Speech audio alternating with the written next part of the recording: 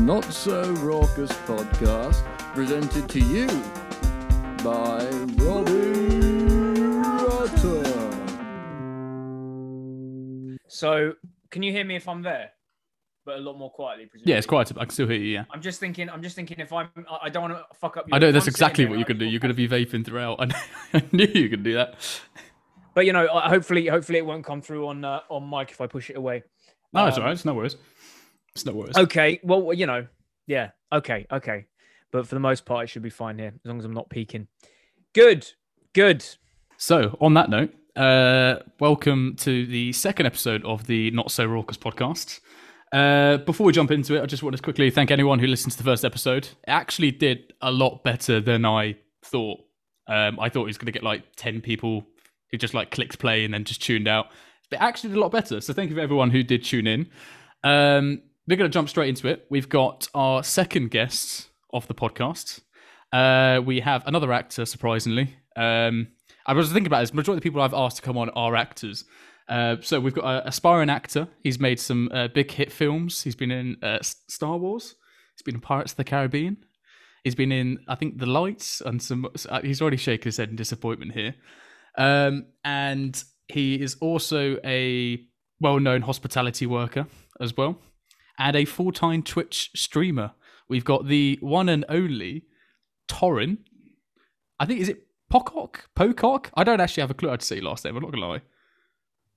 I have so many problems with what has just been said. I mean, first of all, you didn't get me to. I was going to build up into. Let me just. What we should make clear here is normally whenever I see you, Robbie, I greet you in the same way, and obviously with a podcast format, it's kind of tricky for me to get that across. So I'm going to do it out of context. So basically, headphone users turn down the volume immediately. I'll step away from the mic. Hang on. Normally, whenever I see Robbie, this is what I do. Oh, Robbie! And it doesn't matter. It doesn't matter where we are or who's around. That's what we do. So there we go. That's me. Got that out of the way. I can't even deny. Hello, I've actually missed it. It's been a long time since it's been a while since I've heard that, to be fair. It's always a challenge to me to see quite how long I can make it go on for. Sometimes I try and make it really last a long time. Before we've even started. But hello. The best thing about that as well is you've got no filter with it. It doesn't matter who's around, where we are, you're still going to crack it out. That's the best thing of it. And it's just people who are just looking and there's just no shame. I could be at a funeral, and if I saw you, everyone's there. Sorry for your loss. Sorry for your loss. Ow! It would come out. Yeah, aspiring actor. I mean, listen, man. I've done Star Wars. I've done Pirates of the Caribbean. Not really. I'm a full-time actor. Well, actually, I'm a full-time scrounger right now. This is my first month of Universal credit. Woo! Yeah, because I didn't get the furlough. Yeah, you made a very wrong career change I did. Well, no, a right career change, just at the wrong time. But the wrong time, yeah. I left the job I was in order to get a better job, and then the better job obviously got hit with COVID, and then and that's what we're talking about, isn't it? That's yeah. I mean, I'll leave it to you to introduce. I hope so, because I've been thinking about that all week, and now you just looked at me like, no. No. Well, I wasn't sure what topic, because I was with you. We could talk about many things, but I thought jobs. I don't want to keep saying every time I do a topic. It's a very current topic. You know, people are struggling for jobs, but it's something which we've had the pleasure of working with each other for. Was it like 2 years in total? Yeah, well, on and off. The thing is we sort of like we kind of.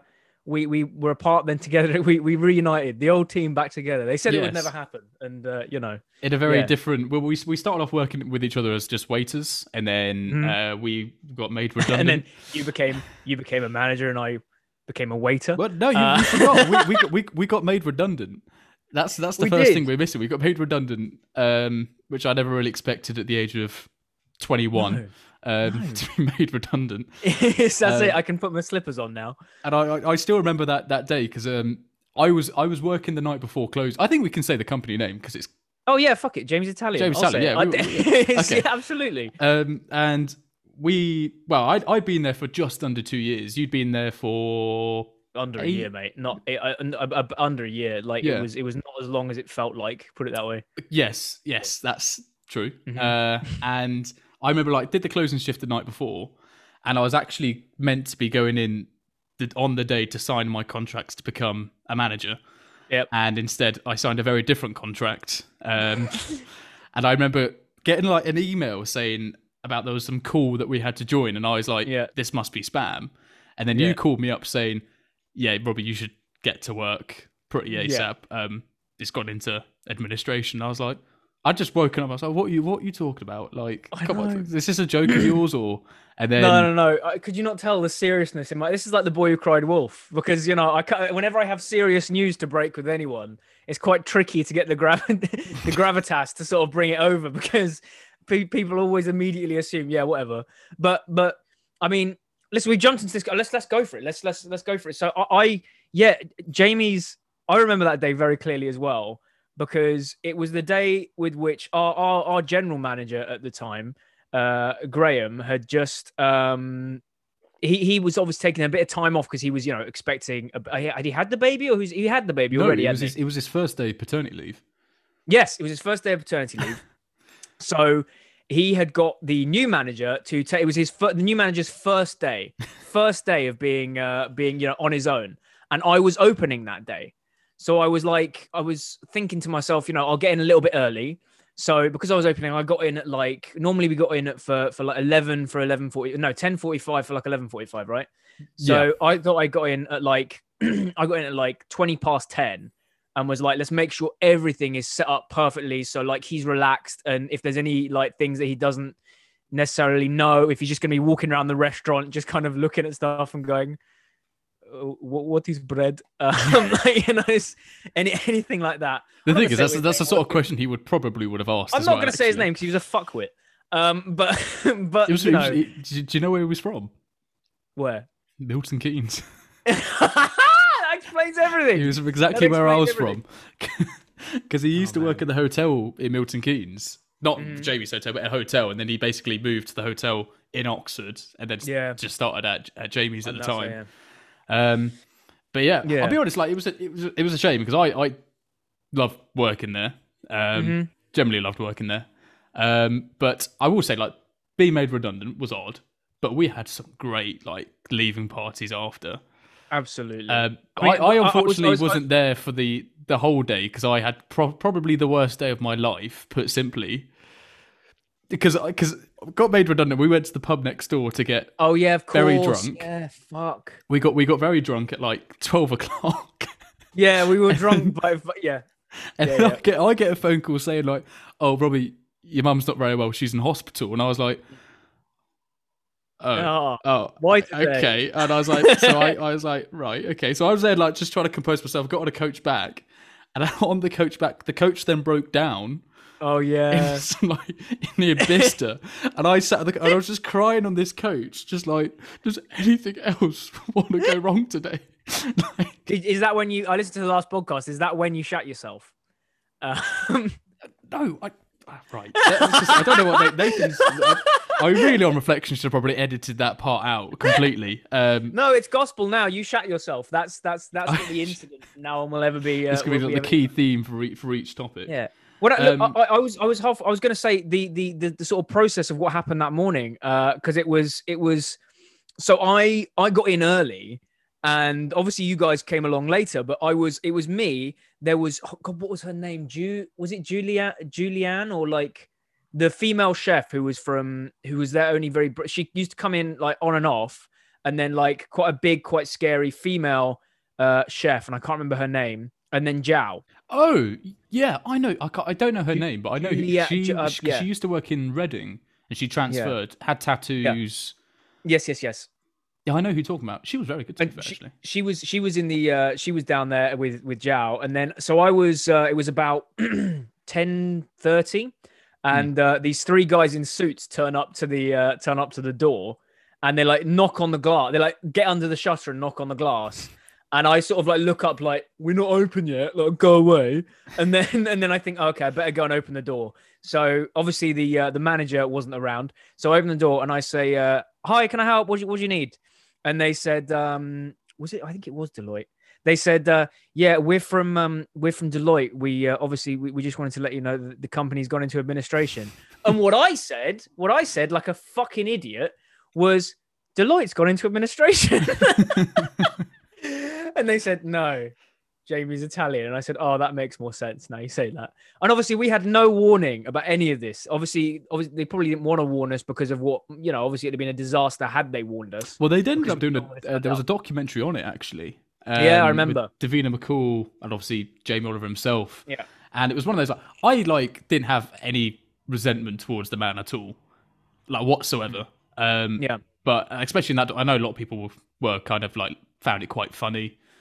Which I was like, I got really I was like, that's actually quite sick. There are like thousands of people here who have just lost their jobs, and it's been made into a joke because it's a celebrity chef who tried to stop 2-for-1 pizzas and promoted sugar tax and stuff like that. It was like, it's quite sick when you think about it. But yeah, so like, so that's how we met. I've actually got your, I was looking at your CV, as you know. This is now listen here. I this is what happens when people don't respect. I'm not gonna say where I was. I said to you on the phone where I was gonna. I'm not gonna go there. But look, you trust someone. You trust a mate to help you out with a job. Or not only do you not even fucking get a call. Not only does I got your job in the first place. I think you'll find Mr. Rich Gibbs got a job. He met me. And he was bold. No, he didn't work there at that point. No, because it was me and Anna. Because you came in with your CV, and I remember Anna came over to me and she went, and she said, "Oh, there's a guy with a beard and a ponytail who's asking for you at the door." And I was thinking, what on earth? And then I turned up because I've been trying to convince you for a few months to try and join this place. And you said, no, not going to. No, and then walking up to the front door with you and your dad and his red trousers and your CV in hand. And I immediately went, "Oh, look what the cat has dragged in." Look who it is. And I thought what I'd do is I thought I'd come in on a Saturday lunchtime, great timing. About 1:32. And then that would be perfect. Yeah, but busiest time of the entire week for the place. Do you know what's funny, actually, is I never fucking saw that restaurant as busy as when I handed my CV in. When I walked in, I was like, "Oh, mate, there's more people in here than I thought." Never saw it that busy again. Something must have happened when I walked in. And that's why, with our amazing record, Robbie, that restaurant is now also closed. My record is worse. Okay, where else did you get? Every restaurant... No. Every restaurant I have worked for has closed down. Wow. Okay. That's 4 in total. Wow. Wait, because you worked at... So Lock Fine... Lock Fine was my first waitering job. Yeah. And when I first joined, it won Lock Fine of the Year. And then some dodgy management came in, stole about £30,000 from the company. Oh, lovely. All got sacked. And that's when I, for the first time at the age of 17, got promoted to supervisor, which was interesting. Yeah, I can imagine. And then I transferred to the site in Oxford when I went to uni. That then won Lock Fine of the Year. And then I could sense it was going... to shit. So I was like, I'm going to get out now before I lose my job. And that's when I moved over to Jamie's. But technically, every restaurant I have worked for has closed down. Are you like cursed? However, only one of those was when I was working there. Okay. So did you upset a group of sort of like, have you upset sort of like a group of, I was going to say something, I'm not going to say what I was going to say. What were you going to say? Have you been cursed is what I'm trying to say. I don't know. I hope not. I'd say... Okay, well, I would say the restaurant I'm working at has been doing very well, but then we've been in a pandemic/lockdown. Would you say you're quite an inherently unlucky man? Because I'm just looking at you right now with your scar across your forehead. 3 scars, sorry. It's 3 now. Your disastrous haircut. For those who can't obviously see, because we're recording this as a podcast, just so you're aware, what I'm staring at right now is the spitting image of, the 1980s Action Man figures who had like the buzz cut that was sort of like furry, and you could like, you just wanted to touch it all the time.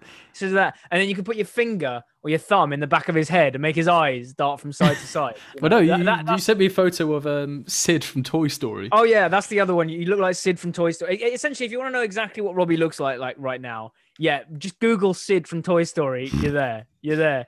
Do you stick fireworks on toys and send them into the You've got weird analogies like like this. It's like when I first got my accident, which apparently was shitting myself at a wedding and getting abandoned by my parents. Do you remember the nickname you gave me for? I am not an animal. Yeah, you were the Elephant Man. That was you. And I started trying to show you primary colors and see if you were sort of interested in shapes and sort of, You asked me if I started drooling uncontrollably. Did you find yourself more interested in licking windows than you did before? Thing is, I looked back at this. What you've just said is word for word what you actually sent me when you found out I had the accident. It's actually spot on, exactly what you said. Yeah, that's exactly because it was. I would have more sympathy for you. If you'd been attacked, if you'd been hit over the head with a bottle or whatever, but you didn't. You got really drunk on May Day and forgot how to walk. That's what makes happened. it even better was I was meant to be working as well, because I was working the night of May Day, and I remember getting so pissed off because I'd been put on to work the closing shift of May Day the evening, and then May Day morning, and then the opening shift on the morning, and I went, I am the only uni student in this building. Why? And it was the second. It was the second year in a row, and I got so annoyed. And our boss was just like, well, because I know you're going to go out, but you're more reliable and you will turn up unlike the others. And I went, that's such a fucker of a thing to say. And I was like, well, why am I being punished here because I'm more reliable than the others? Also, if you'd just asked me, mate, I haven't been out for May Day since I was about 22, I think. Because I don't know people in Oxford. When I saw you drinking a beer in your hand right now, and I was quite surprised. I was expecting a Diet Coke. Oh, you have got obviously a Diet they Coke, can't see that at home, but I've just produced a 2-litre bottle of Diet Coke that I'm sipping from. Well, I'll tell you for why. I don't normally drink, really. I'm not a big drinker, but of course, the thing that you've neglected to mention, I don't know if this ruins your editing, but fuck it. I mean, being for your huge swathes of followers who'll go, hang on, this wasn't actually recorded on the day. It's St. Patrick's Day today. Today is St. Patrick's Day, so I thought I'd, have a crack. I don't know what that means, but I thought I'd have a drink to celebrate it being St. Paddy's Day. Yeah, same. I'm enjoying no reason whatsoever. I've got a very nice Lebanese red wine to commemorate St. Patrick's Lebanese? Day. Yes. Well, I've got a fantastic. This isn't sponsored. I wish it would be, but a fantastic wine store called Grape Mines around the corner to me. Okay, fantastic. And it is. I've been there about 4 times now in the last month, and it is phenomenal. They already know me by name. I go in and they've already, the guy remembers all the wines I've already had or purchased from them and instantly goes, just get this. And it's just amazing. It's amazing. It's to me, now I don't understand the point in going to a supermarket and buying a bottle of wine, because you just go in there, you tell them what you like, what you're wanting to try, your price range, and they just give you 3 options.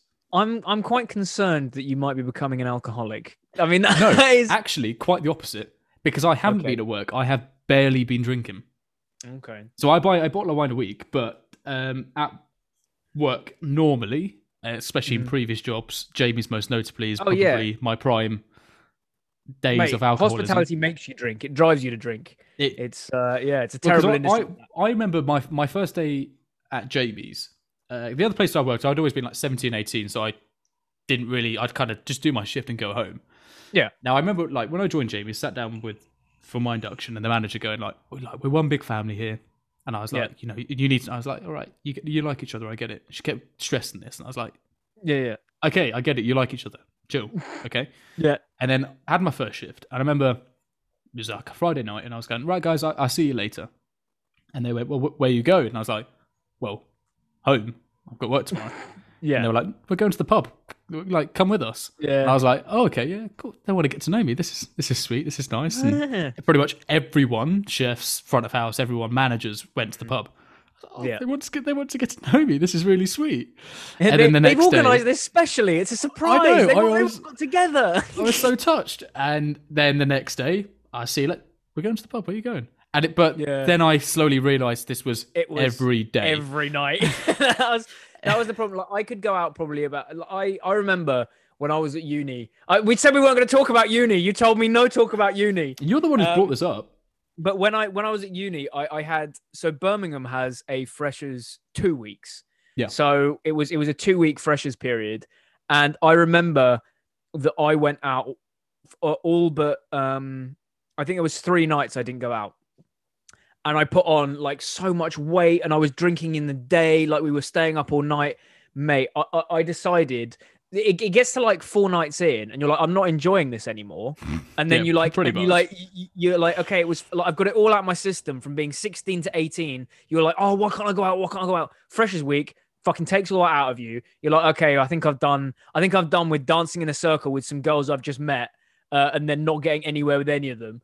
And then, having other guys kind of like pushing their backs against you in clubs and be like, so it was, I kind of had enough of that after 4 nights. But then, like, your fucking RAs come around and go, no, this is the biggest night. This is the night everyone comes out. Oh, yeah. Yeah, no, this is what, if you miss this one, mate, this is sports night. So you all have to dress up. Yeah, okay, I'll do that then. But I'm not coming out tomorrow. Okay, cool. Oh, but it's the Philosophy Society night out tomorrow. Oh, come on. At that point, you're in some vicious cycle of... Oh, mate. Yeah, that's it. And then 2 weeks. And then, so I could never, from that point on, I've always said I need at least like 2 nights between nights out. I can't. Yeah. Whereas at Jamie's, it was just relentless, man. It was like every day you worked. And also, what I used to love was obviously you come into town to work. So you're like, I'm in town. I'll have a drink after work because I'm already in town. But then there were lots of nights where someone would have maybe 1 or 2 days off a week. And on those 2 days, they would come to town to go for a drink. It was just that's how it... Well, because the way it used to work is, because we go to the pub next door to us, which would normally be open to about midnight, and there would normally be at least maybe 5 or 6 of us who'd go. And everyone, basically, with your tips, you'd buy drinks in. But it used to be literally round after round after round. And actually, it's one of the few groups I've been out with where the rounds are pretty fairly shared out. Yeah. But then it's like midnight. Okay, we'll go home now. But then for those who lived in Cowley, which was an area which a lot of us lived in, there was a pub on the way back which was open till 2 a.m. So you then used to stop off there, continue drinking, but it literally would be like that every single shift. But I got to say, it then got, for me, worse, even after Jamie's, when I then moved on to Tell Street where we used to work. Yeah. That was even worse because... Well, because they were a lot younger there. Yes. And we used to go every single day. But even if you weren't working, you knew there would be people in that pub, so you would just go there anyway. And a good probably 80% of the staff would be hanging out their asses on shift. And you didn't always come out for drinks. No. But there's one night I do remember, which is the night where I almost got you fired. Which, in essence, was probably an extremely eventful 48 hours. Because I don't know if you remember, but so that was on the day of the Oxford Half Marathon, which where we worked was the kind of the busiest day of the year. Yep. I, for some reason, have the most unfortunate experiences with fire alarms. Yeah, I mean, you're an unlucky man. We've been over this. For some reason, you're cursed. Yeah, there's something has happened in your past that you've cursed you've been cursed by someone, but go on. And it was one night, I was out for a friend's birthday, and I was like, I'm going to be really sensible, actually. And I, for once, went home early. And I got an early night, 10 o'clock I was in bed. And at 2 o'clock in the morning, I get a phone call from our friend Annie, who works with us, saying, Robbie, there's fire alarms going off outside of work and there's people kicking down the front door. And I went, right, just stay outside and I'll get down there. And I went down. Something had happened with the fire alarms that was going off. And I had to wait for someone to come out to fix it. And by this point, it was about 4 o'clock in the morning. And I started work at 7 a.m. And I just thought, there's no point even going home at this point. I'm just going to sleep on the floor. So I slept on the floor in the office. I'll interject here. What I remember is coming in that day, you telling me what had happened. And you said, I can't remember how far we were into the shift or whether it was before I'd start. I think I might have got there early. And you said, just come upstairs. We went up to the office and you just pointed at the floor where there was a bag and a jacket. And you're like, that's where I slept last night for all of 2 hours or whatever it was. And I was, oh my God, on this like office floor of this old building, which wasn't even flat. Like, it was like, No, it was a rough night's sleep and then had what ended up a 13-hour shift. And I remember our boss coming in because he was running the half marathon, and it's safe to say we didn't have the best relationship. Yeah. And he turned up and he knew what happened because Annie was originally the first person she called was the actual general manager of the building who didn't answer his phone. Yeah. And he turned up and was kind of laughing in my face, and I just kind of told him to fuck off. Yeah. I just said to him, I'm not really in the fucking mood. Just leave me alone. And he just went, right, I'm going to go now. And I was like, yeah. Because it wasn't one of those where it was like, I know you've had an hour's sleep. I'll do the shift for you. It was, let's go in and gloat for about the next 20 minutes. And I was like, I haven't had the sleep for this. And then once I've got bored of gloating, I'm going to go and sit in the office and you can carry on with your shift. Yeah. But the shift happened and it went all well. And I remember I was organising some event for the next day upstairs, and I just called down. Well, you called to say you'd finished, and I was like, yeah. Do you want to grab a beer, actually? And normally you would say, no, I'm all right. But actually, you turned around and went, I'll go for one. Yeah, I said I'll go for one, and the reason was because I felt bad because you didn't say do you want to go for a beer? You went, do you want to go for a beer? it was like you were just done. It was like poor Robbie. Like after everything that had happened, which is weird because the most sane person would probably just want to get out and get immediately in their bed, and there's me going, I just need a drink. Yeah. And anyway, what ended up as one beer, we had a couple. You were then about to go home, and our friend Addie, I said to her, look, if you want to come, you've got 20 minutes to get here. As soon as you walk in, you'd head to the bar, get a round of drinks and then some shots, which is what she did. And I was literally just having the dregs of my pint. I was there like, I'll probably get the bus probably get the last bus, and then that'll be at me on the way home. And then, as you say, round the corner, round the corner comes Annie with a fucking tray of beers. You sneaky little bit. Now I tell you, no, you carry on. You carry on explaining how you think the night went. Well, we then continued. You then ended up staying, and we had more drinks and etc. Yep. And then you wanted to go home, as you had a. I was working at 7 a.m. the next day, Robbie. It was kind of important for me to. It wasn't even 7 a.m. When was it? I can't remember. I think it was 9. You normally started at 9. 9. I decided to take your bag and run into the nearest nightclub. Yes, which is exactly what he did in broad day. Well, not daylight. he grabbed my bag and ran into a club, which because in there was what was in there? Like it was my keys for my bike at least. Yeah. Or even maybe your car, maybe. Yeah. No, it wouldn't be my car. I wouldn't have driven to. You say that because we end up in this nightclub, and it turns out it was. I'm not sure what's the right word to drag show night. That's it. I was trying to think of how not to get cancelled by wording this. I'll tell you what. Let's get this. Let's what you were desperately trying to avoid there was the word. It was the drag night, and it turns out there was a girl. It was her birthday. She was getting a nice little dance. Yeah. So I ran up and told the drag queen that it was your birthday. Yeah. And you end up getting dragged on stage and getting a very exotic lap dance, which ended up getting filmed and sent to the work group chat. Yeah. Which came back to bite you in the arse. I say you because it didn't affect me in any way. Because I ended up just having enough of the night and just running off. Yeah. Just going, just bolting off. And next thing I know, who doesn't turn up to their shift the next day and passes out in a petrol station car park in his car? No. Let me explain. You weren't there, man. For a start, can I just say that? She gave off a lot of warmth from various regions. I was surprised by quite how much warmth was coming off. Anyway, what I then ended up finding out was the girl sat next to me was now a very good friend of mine, Selena, a French girl who ended up working at the Ivy. So she was like, "Oh my God, you're the guy from the club who had the lap dance. Oh, I know you." And now she's a very good friend of mine. You might have met her actually. Probably in Norleven. No, you haven't. Anyway, so that happened. Then me and Annie were there, and just the sexual tension was too much. So me and Annie had to say, "Let's go home." There was none. I wish, but no. And so we. Hi, Arazu. Oh yes, hi Arazu. Yeah, I'm joking. I went home. That's what I'm saying. And she wouldn't be interested anyway. But that's not the point. Anyway, So so ended up. Oh God, I'm in trouble.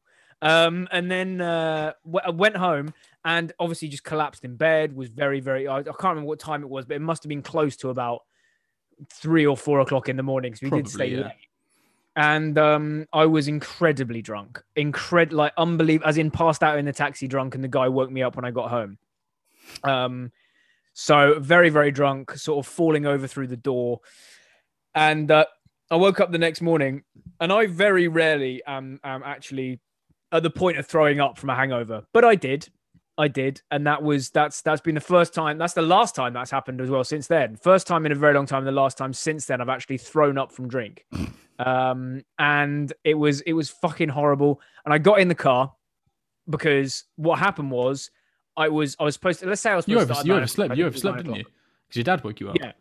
So my dad said, "Shouldn't you be at work?"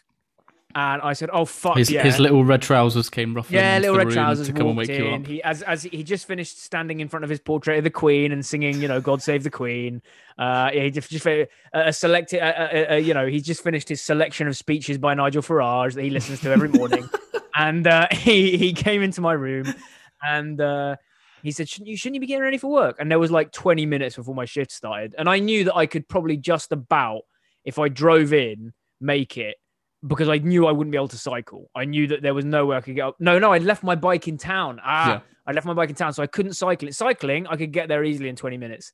But I was like, I'm going to have to drive because the bus can take nearly an hour sometimes. So I'm going to have to drive. I get in my car. Not get a taxi, which would probably be the logical thing to do. Would it? Yeah, but the idea of spending money, I should have got a taxi really. But anyway, I got in the car and I started going around the ring road, like round past Tesco. And I realized about 30 seconds into the drive, I mean, pretty much once I joined the dual carriageway, which was the best time to realize this problem, I was well over the limit still. In terms of driving, I was like, there is no way this is legal. I can't be driving. And then I thought, I've got to get to work. I can't, like, what happened? Oh, God, what do I do? I can't leave the car. Like, what do I do?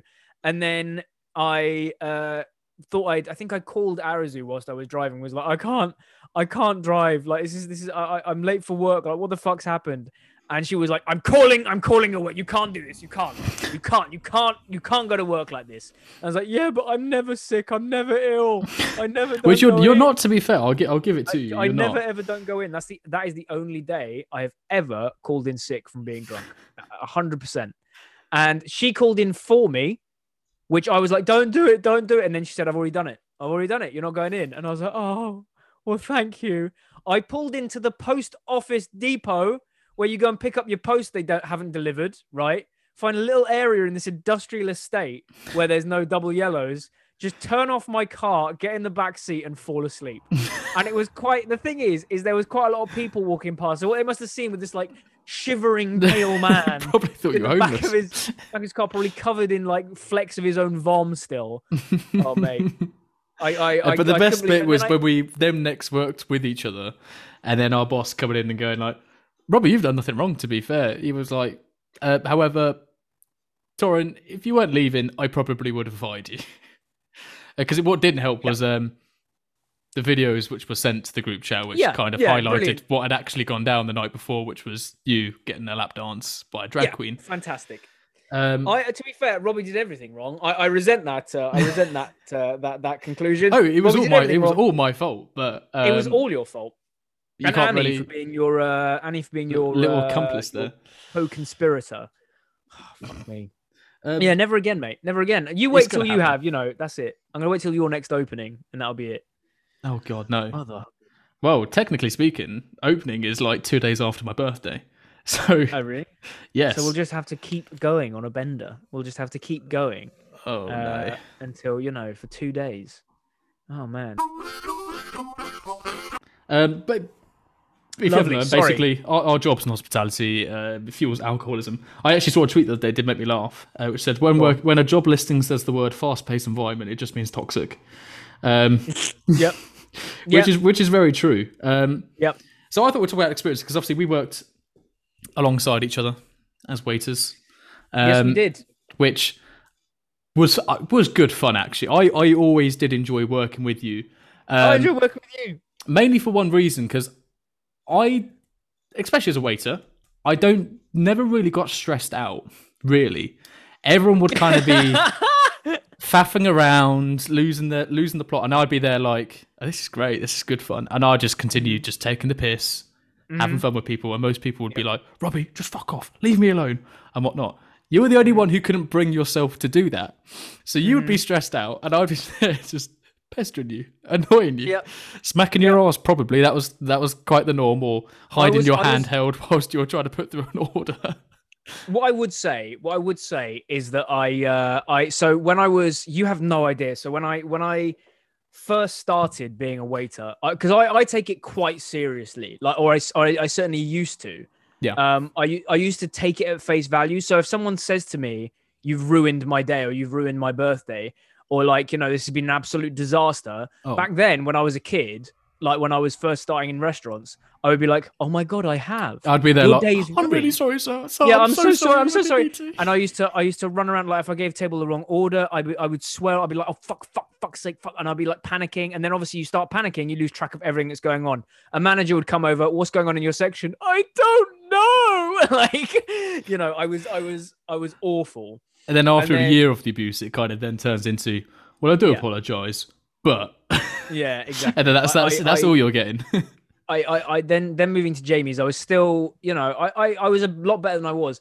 When I moved to the Ivy, mate, I was absolutely zen. It could be Saturday night and I would be moving like the wind. Like, they would give me 14 tables regularly on a Saturday, which was like, and not only, I mean, the Ivy was different because there was so many processes in service, because they want to keep this image of like, doing, all these extra little flourishes, like the sort of silver servicey stuff and serving the desserts, all that kind of stuff. So there's so much more to do on each table. So 14 tables, and then you'd have one, because I was a head waiter, one of your waiters would walk out crying. And it's like, "Okay, I'll just take on your tables. I'll make sure they're okay. And I'll come outside and try and calm you down and bring you back in." And it's like, I would have to be positive all the fucking time. Like, there was no chance of you. So yeah, I certainly used to be this kind of flapping mess, and I still had the potential to become that at the Ivy, to be fair. But it was normally I was the calm and collected one. But yeah, I remember there were certain things that used to happen at Jamie's Italian. Things like, I remember, you used to smack my ass all the time. There was that. You used to really get very annoyed at anyone touching your ass, or anyone. No, that's not true. That's not true. No. You said you were making a dossier of all the things that had happened to you. No, it went too far. It went too far. There was a certain Spaniard in that restaurant. He wouldn't just smack my ass, but would grab my bollocks. That's what he used to do. And that was what was too far, which he would actually squeeze my testes, which I'm saying right now as I can hear someone walking into the building of my flat. A Spanish man would grab my testicles. That was what was too far. Yeah. Quite literally too far. Robbie, it's a different culture, That is so true, though. Especially his brother, was even worse. You never even got to work with his brother. No, I didn't. I remember hearing about this member of staff called Roberta.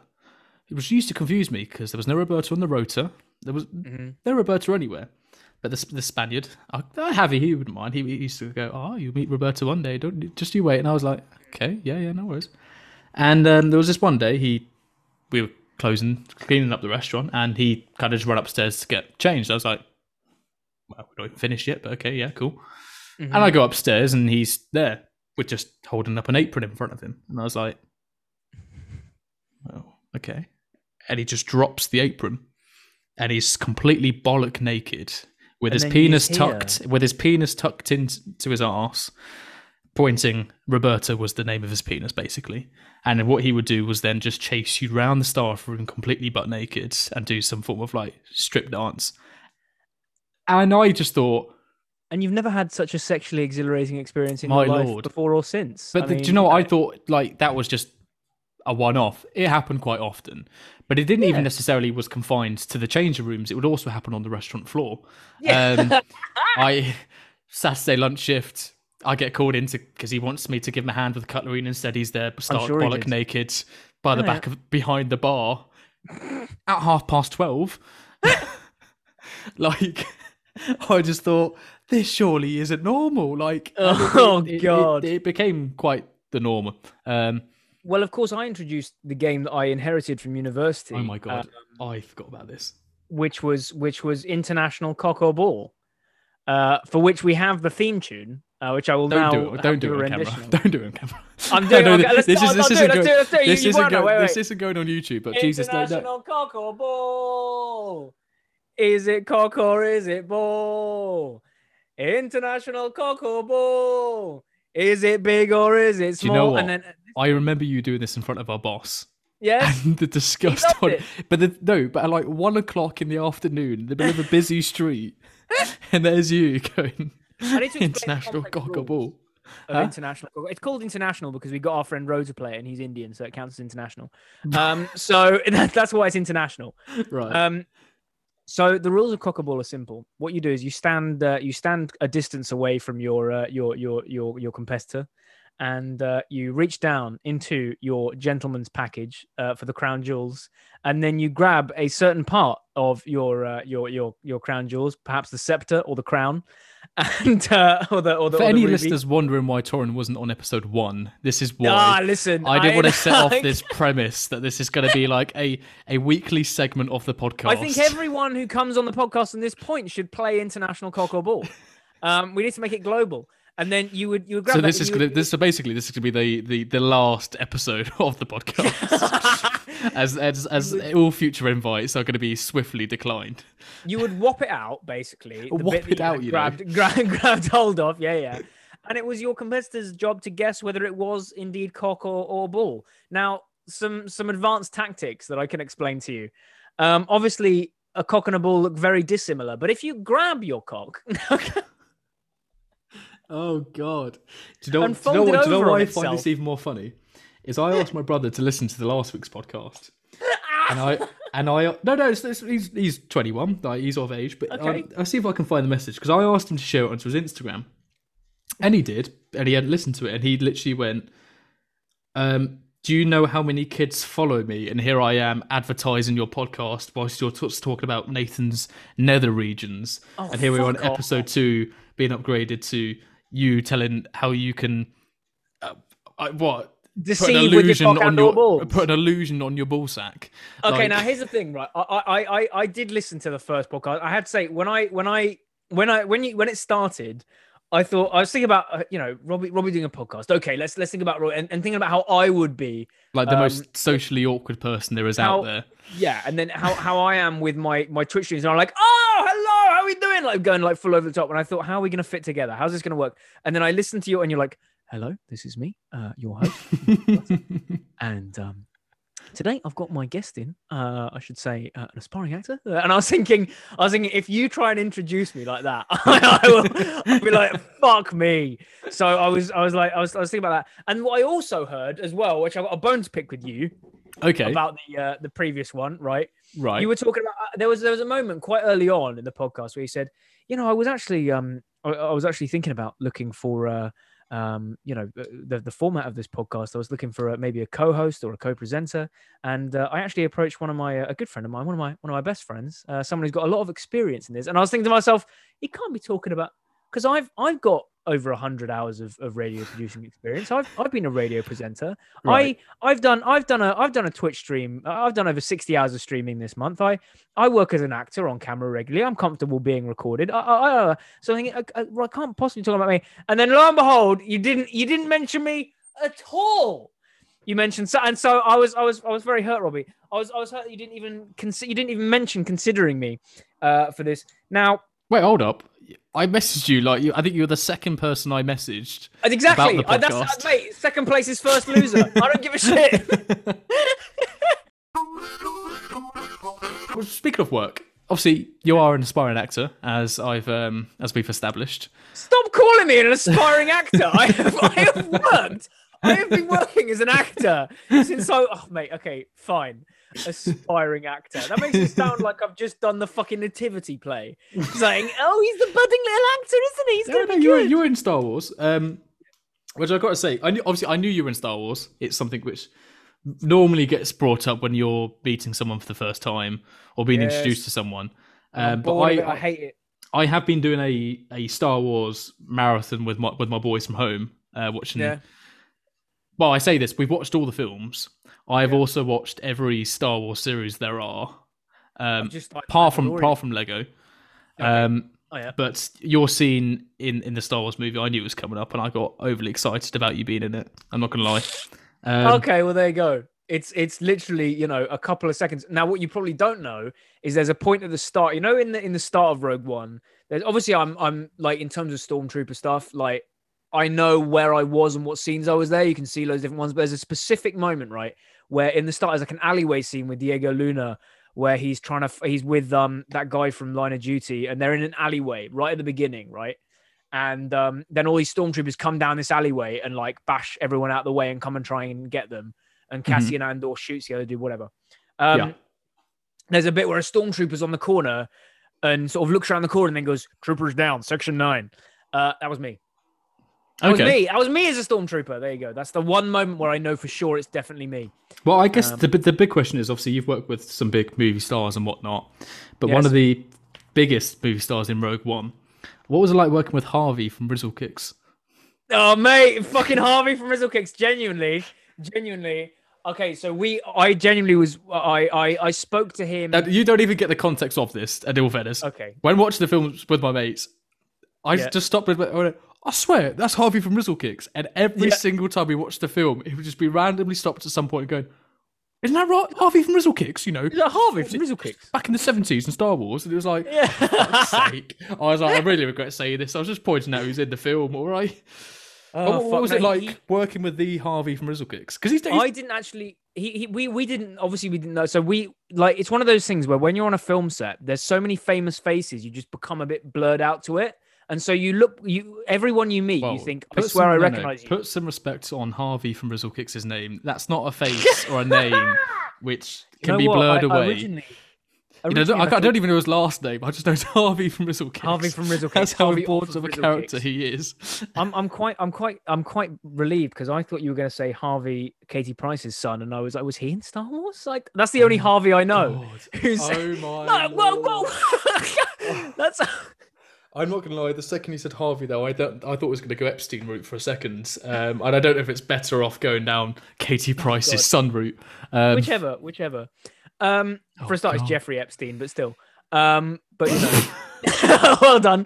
Harvey Epstein is completely innocent, and please don't go and hound him now. Don't find him on social media. Harvey Epstein must be brought to justice. No, Harvey from Rizzle Kicks. You sort of become blurred out to these faces. You don't really... You from experience, you try not to walk up to people and go, "Have we met before?" Because it normally turns out that they'll go, "No, I'm just famous." Like it's you know, so you don't do it. And so I saw him and I was like, I swear to fucking God, I know that guy. I know him. And we were all saying it. We were like, where the fuck? Because you don't expect to see, you're looking for actors and you're thinking, what's he been in? And you're thinking like, he's got to be in some sort of TV series you've all seen or something. And then it suddenly clicked, Rizzle Kicks. And it was like, oh, fuck. It's okay. the most random inclusion. Very random. I've got to say, probably of any Star Wars film. Has he done anything since? Film-wise, like not acting-wise? No, I know he had a TV. He was hosting a TV show. Yeah. But acting-wise, I don't know. I believe that was it, unless he's just popping in like random films here and there. But it was just the most random inclusion ever. It was very random, and I had to shoot him several. Basically, there's a lot of scenes where they were shooting, sort of like them being over boxes and stuff like that, and whatever. And there was obviously they need an eye line for that. And there was one afternoon where they were trying to get a load of these covering shots for these guys shooting. Also, do you know who else was in it? The guy who plays the Orgazoid in Peep Show. That's a very niche reference that no one will get. I don't have. But okay, never mind. But they were all there and they were having to shoot someone. And we had these. They wanted a stormtrooper to stand there and shoot back at them for the eye line. And I was there for about an hour all in with this gun. And trust me, going like this for an hour in a stormtrooper costume, mate, my shoulders were fucked. I was completely, for those who couldn't see, sorry, you obviously can't see because we're on a podcast, but I was essentially mimicking firing a gun, like doing that as if you were using a blaster for an hour. It was just a nightmare. And yeah, I spoke to him at Craft a couple of times, as in like, talking about how much I love peanut M&Ms. That's pretty much it. Like that's like, but it Okay. was like essentially you're kind of taught not to talk. Like it's a shame because you're taught not to talk to these people. You're Okay. like you're sort of it's drilled into you. Just don't like just yeah. But Well, in most all of them are fairness, crying out. you're not the best at networking. In all fairness, Well, go on. did, I don't know where this is going. Go on. Do you remember at Jamie's the one time we had a private hire? Oh yeah, and yeah, I do remember that. yeah, I thought you knew what I was talking about there. And we had many famous actors in, Chiwetel most notably Ejiofor. the gentleman from 12 Years a Slave. I don't know his name. Chiwetel Ejiofor. That's his Yeah, name. him. Yeah. There were some quite famous actors there. I served him a and pizza. A few of us had been asked to come into work. It was the day after my birthday, so originally I said no. Then I realised the money that was involved, and I was like, I'll be there. And I probably had the easiest job, which was just sit on the bar, just giving out drinks, basically. Yep. You weren't meant to be working. Nope. And you came in to network. And probably Graham said he wasn't going to pay me, and I said I don't care. I don't care. And you probably ended up working harder than anyone else who was there. Yep. How many numbers did you collect in the end? Three. Oh, I thought it was one. So there's better. No, I thought. I had one that was useful, and then two that really weren't. Mhm. So I had one number. The one number I had was actually related to the film industry, and the others were like, oh, maybe I could get you an agent, or maybe I could like the actual phone number I got, and he was actually useful. Not for me though, unfortunately. Okay. It was to help out my obviously to help out Arazu, film wise, because she was Who is Torin's girlfriend? Yeah. Just she was writing at the time, and it sort of suited our interests quite nicely. Yeah. But it I don't know if she ever used that contact in the end. Fuck. But I did find it very funny, and I did feel bad. I was such a tryhard because I was hanging out my arse, and that's why I said I will do it, because it was basically like you get paid your normal hourly wage, but they basically said because it's a private hire, they paid something like I think it was like they paid a lot. I think near enough like 10k for the venue and for the food and whatnot, and we were guaranteed £200 service charge just for working. Yeah, and I was like, yes, I will be there. Okay. And I end up just on the bar. The other guys just end up drinking the leftover cocktails, which they didn't drink. So we just end up getting pissed in the back. Whilst you were actually out there trying to serve people. I remember at one point looking around at the floor and realizing there was only probably about there was probably only about 50 or 60 people. Yeah. Like it wasn't a huge number of people. No. And I remember looking around the floor and realizing I was the only person at the point at which they were sort of like, we were doing I can't remember what we were doing, like a drinks order or something. And I remember realizing that I was the only person there. And I was like, fuck, I'm not even meant to be working. Well, one of the guy, Mikey, who we work with, he ended up getting so drunk, he was being sick in the sink on shift. Yeah, I remember him being drunk whilst working. He Oh, was like, so sorry, you're going to make a honey tonight? Like, a honey, the notorious hospitality word, a honey.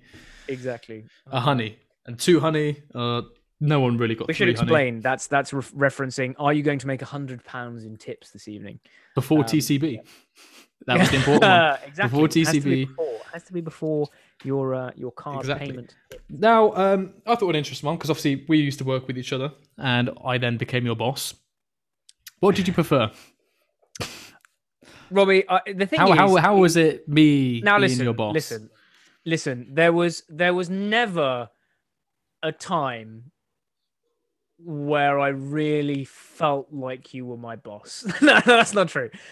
So basically, there was like obviously I came in, and I've always I have had a dichotomy in my life between hospitality and acting, in that there have been opportunities that have come up and I have pushed against them. Like I have always said, not going to be a manager. Don't want it. Don't need it. Because if I say yes, I can see myself getting involved in restaurant management. I love it. And it's when I think you would do very well. I think you would do very well. And when I went to the Ivy, that sort of changed a little bit. And because I was already a head waiter and I was sick of the management being so ineffectual and being so that is a dreadful company though. The Ivy was awful. It really was dreadful to work for, and for the main reason being that I wouldn't blame the head office. The head office were great. No, and the people who were in I London think they're were just as fantastic. bad. So Because I obviously applied for the Ivy Yeah. for assistant manager, Yeah. and I remember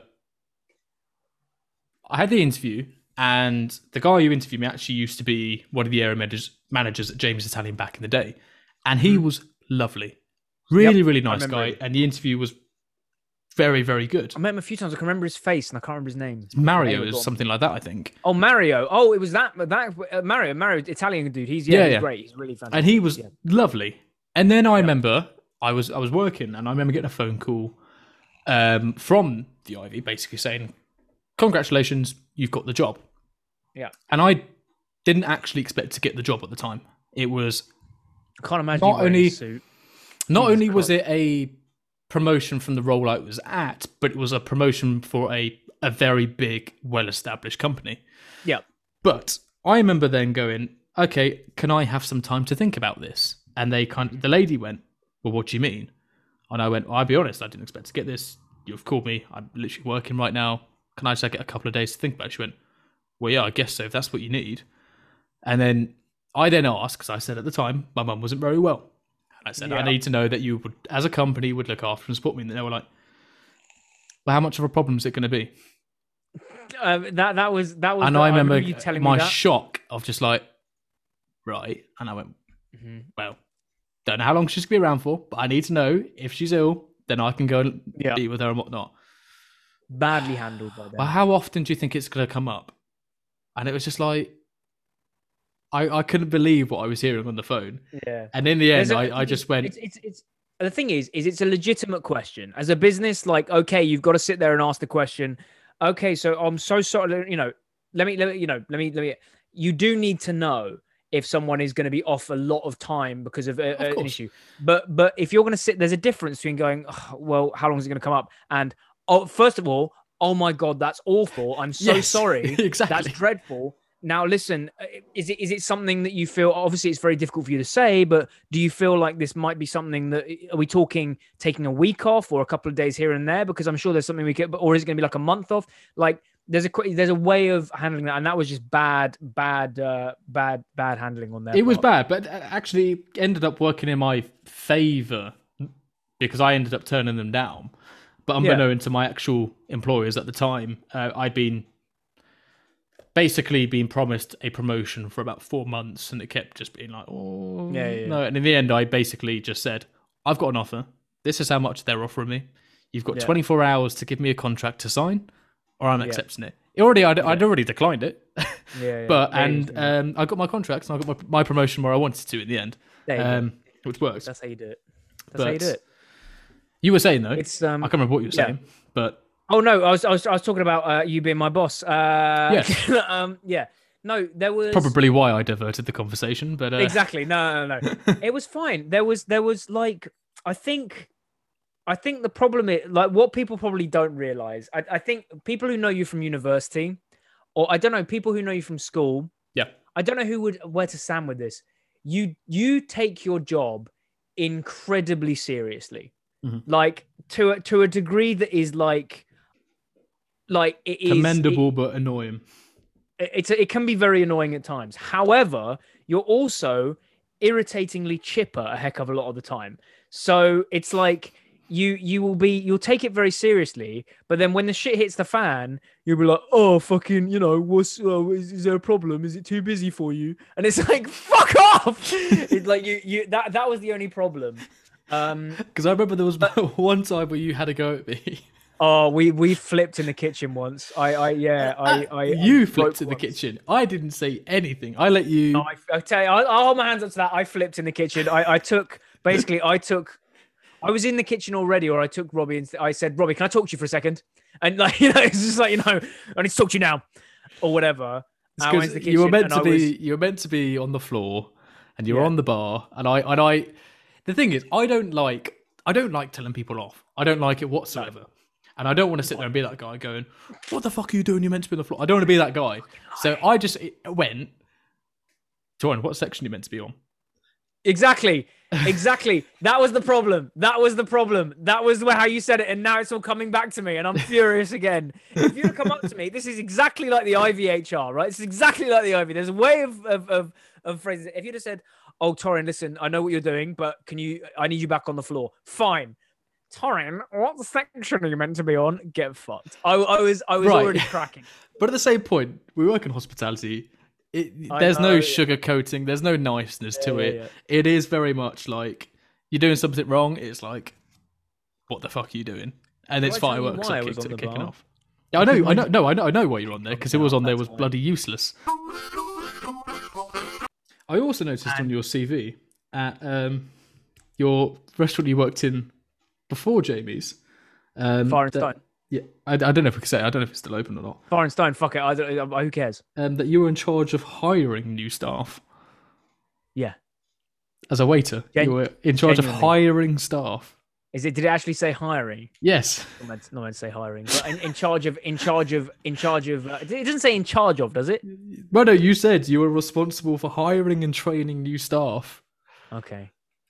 Yeah, fuck it. Okay. Well, yeah, I was then. Yeah, fuck it. No, I definitely wasn't in that job, but I was certainly responsible. I did, and apparently in charge of all the stock takes as well. Oh, that's true. That's absolutely true. Really? Absolutely true. I was in charge of ordering stock when at Fire and Stone. There was a guy called Oscar there, who was the bar manager. There was only 2 barmen in the entire place, and if I was working on the shift where a stock take happens, that's a big building as well. Yeah. 2 barmen, 2. That's nuts. And on Saturdays, we would have one of the waiters cover on the downstairs bar. Yeah, that's rough. Yeah, it was really rough. And so if it was a shift where we had to order the next day and he wasn't available or couldn't come in or whatever, I had to do everything. So you're talking Saturday. It was obviously Sunday nights normally. Mm-hmm. And so, you start to close down the bar early because it's a Sunday night. And then if it was busy, mate, I'd be there till 3 o'clock in the morning, fucking counting stock everything. Takes are the most horrific thing. Especially hospitality-wise, it's just disgusting. At the Ivy, they routinely they knew they would be staying overnight, so they would bring stuff to stay overnight. I do. So tell us true. I didn't have to as much because we used to shut at 5, so that wasn't too bad. Where I work now, I have to normally stay overnight, which is quite tough. Because it's always on the last day of the month. Yeah, is how it works. So it doesn't matter if it's Saturday, it doesn't matter if you're off work, I have to go in, do it all. Yeah. But then you kind of have to wait for all the customers to go. So it's quite frustrating. You're still going to be ordering stuff and blah, blah, blah. But what? Here's a question for you. What was your first ever job, actually? My first ever job? I can see it on your CV, but I don't think it was your first ever job. No, it wasn't my first ever job. So my first ever job, I've had so obviously I did a bit of I used to do admin work for parents at their jobs and stuff like that. But in terms of and that was summer to stop, keep me out of trouble and drinking in parks. But my first actually proper job was at a place in the old Westgate Centre called Madhouse, which is where the Disney, for anyone who's old enough, where the Disney store used to be. We used to have a Disney store in Oxford that you won't remember. So I've only been here for about 4 years. So exactly, where Urban Outfitters is now on the corner of the Westgate. Yeah. In the old Westgate Centre, that used to be the Disney store. And then the Disney store shut down. It was empty for a few weeks. And then suddenly there was a bloke outside it, literally with just a little table and a pen and paper, and was sat there. And he just had Madhouse written in front of it. It was one of those discount stores, where they have last year's stock and they sell it for cheap. So we're talking Lonsdale, Everlast, Adidas. If you're lucky, you get Adidas. No fear. No fear, heck of a lot of no fear. This was before the UFC really kicked off. So it was everything UFC related without actually saying UFC on it.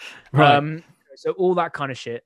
And sometimes you'd get Ralph Lauren and stuff in, or Pierre Cardin as well. That was another classic. I've never heard of that. Yeah, Pierre Cardin is the Sports Direct of because that's what I'm thinking. Is sports, but when I think Sports Direct, I think of No Fear and Lee Cooper. That's what I think of. Lee Cooper. We had Lee Cooper jeans. Fuck yeah. We also had Machino as well. All these kind of brands that are sort of faux classy and are actually just sort of like, yeah. So it's basically the Wolf of Westgate. Yeah. That's exactly what it was. And I remember, do you know, I was thinking about this before I started. I found a pay slip from them the other day, and I thought I'd forgotten what my wage was, but I was absolutely right. I started there when I was, I think I turned 16 about 2 days before my first day. So it was and about my wage 20 years ago. Motherfucker. So about 12 years ago, and my wage was $3.90 an hour, and I was chuffed with $3.90 an hour. My first job, I was paid less than that. Really? Yeah, my first job. Okay, what was your first job? Come on, do you not know this? Job. What did you do? What were you like? I worked in a hairdresser's. When I was 16 years old, I worked in a hairdresser's. Well, the table they had with it a decline since then. I used to work in a hairdresser's where I used to wash and massage people's heads. Oh, you have told me this before. I used to sweep up, and I used to get paid. I think £3.81 was the minimum wage at the time, and I did that for 10 months. 10 months till I hit 17, where then you could work in hospitality. And I was like, right, I'm going to get myself an actual job because this is horrific. Was it the kind of place where they give you a cup of coffee or a cup of tea and a biscuit? Yes. So were you in charge of that as well? Biscoff. Yeah, Biscoff. The little sachets, coffee, tea. Yeah. Yeah, of course. Did you have a sort of hairdresser voice you used to put on? Everyone thought I was gay. Everyone thought you was gay. Everyone thought I was gay. So nothing's changed since then? No, not really. No. It was... No, I didn't know. The thing is... Robbie, it was all right. Because at 16, I was thinking... No one's going to hire me at 16. Because it's one of those annoying things very similar to now where everyone wants experience. I was like, 16 years old. Exactly. I can't have an experience because I can only just get a job now. So I thought, if I just suck this up for at least a year, it just looks like I'm somewhat dedicated to a workplace or whatnot. So I was like, it's better than nothing. And that's when I got my first proper gig at Lock Fine. But it was all right. But I think it's £3.80 an hour is just disgusting. Well, thing is, so when I was getting three, it was I say £3.90. It could have been £3.80. I got whatever the minimum wage was at that time. Probably even less then. Yeah, I remember thinking at the time, like, oh, that doesn't sound like very much. But then at the end of the month, I get this paycheck for and I was working full time. Yeah. And working full time. And then at the end of the month, I get like £400 in my bank account. And to a kid, I was like, mate, that's so much money. And I didn't seem to put it together. Like, I didn't know better. I didn't know that I could be earning like a fucking grand for that amount of time if I was a little bit older. Well, do you know what? I got cash in hand. That's what I got. I got cash in hand. So the tills at the end of the shift, that's how I used to get paid. But what was even more on reflection, I'm very happy now that my mum used to do this. But at the time, I used to absolutely hate it. Yeah. My mum used to make me split every penny I used to earn. Half of it I could keep and half it would go into my savings. Good God. Which, on reflection, I'm very happy I did that. Yeah. Especially when I was a waiter, when I was actually earning money, really. But I was only £3.80 an hour, and I was having to split that in half. I was just so you were actually earning 150, 180, brilliant. Because I at the time I had my first ever girlfriend who lived in Buckingham, and the coach used to cost me £11 to go and see her for a return. So you were talking working 3 days to fucking pay for it. It's basically to go and see her. Yeah, it was horrific. Fuck me. I'm sorry. Robbie had a go at me. He said, stick to jobs. He said, do not deviate from that topic. If you do, there will be hell to pay. I've got no content, he said. I've got zero content. I'm gonna have words with your agent. It's not a problem. So we actually, prior to recording this, we did a questionnaire of some sort. Yes, we did. To find out what jobs we should actually be in. Good old trusted UCAS. UCAS, fount of all knowledge that they are. It's basically a little questionnaire which apparently comes up with some form of spiritual animal. Tells you the sort of person you are and what job roles you should be looking for. Absolutely, I think you should put some more respect on this. This is very much this is a sort of. Oh, I am. I've already typed up my letter of resignation, which I'm handing in tomorrow straight away. Did you want to go first or? Well, fuck it. I mean, you could tell you what, because you said yours was actually quite good. So I think you should go first. It's very accurate. I think you should go first. Mine basically says that I am a polar bear.